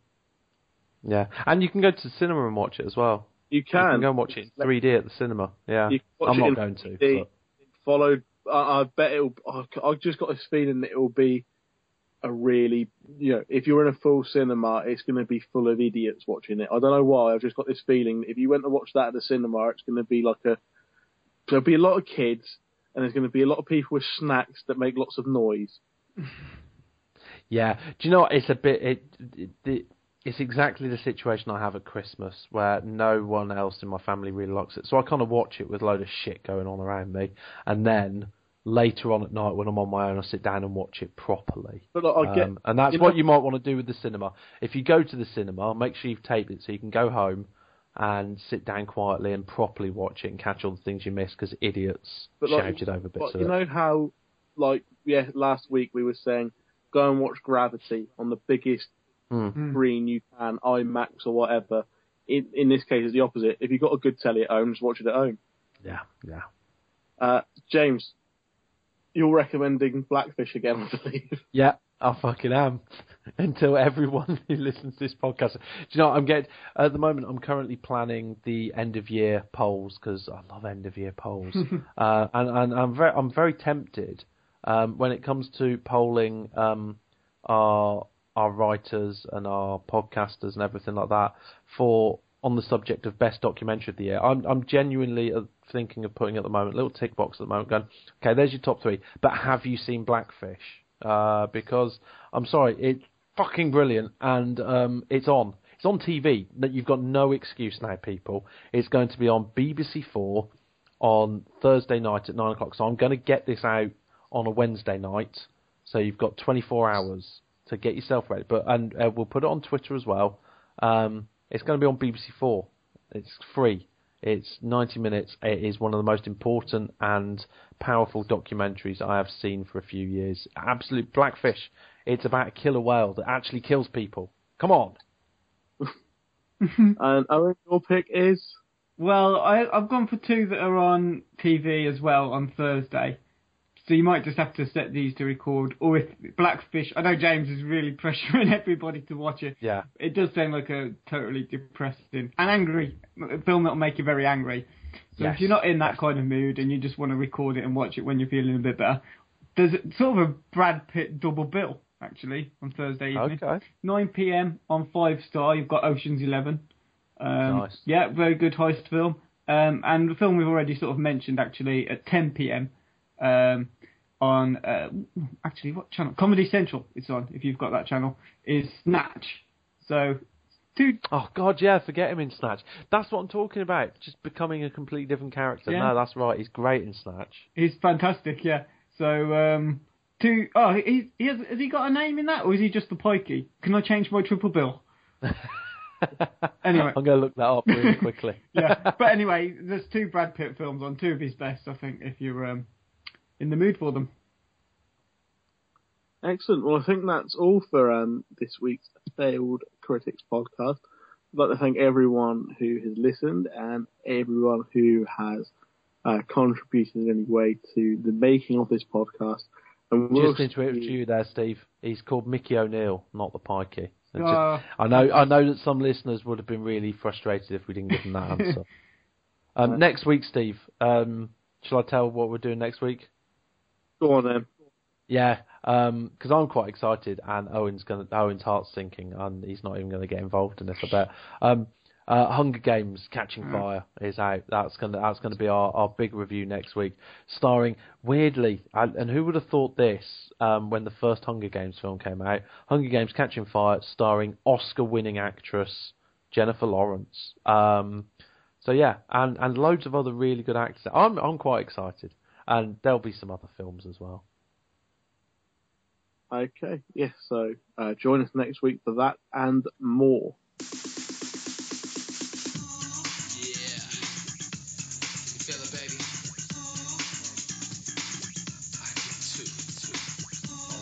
The Failed Critics are James Diamond, Steve Norman and Owen Hughes, with original music provided by Kevin MacLeod of Incompetech.com.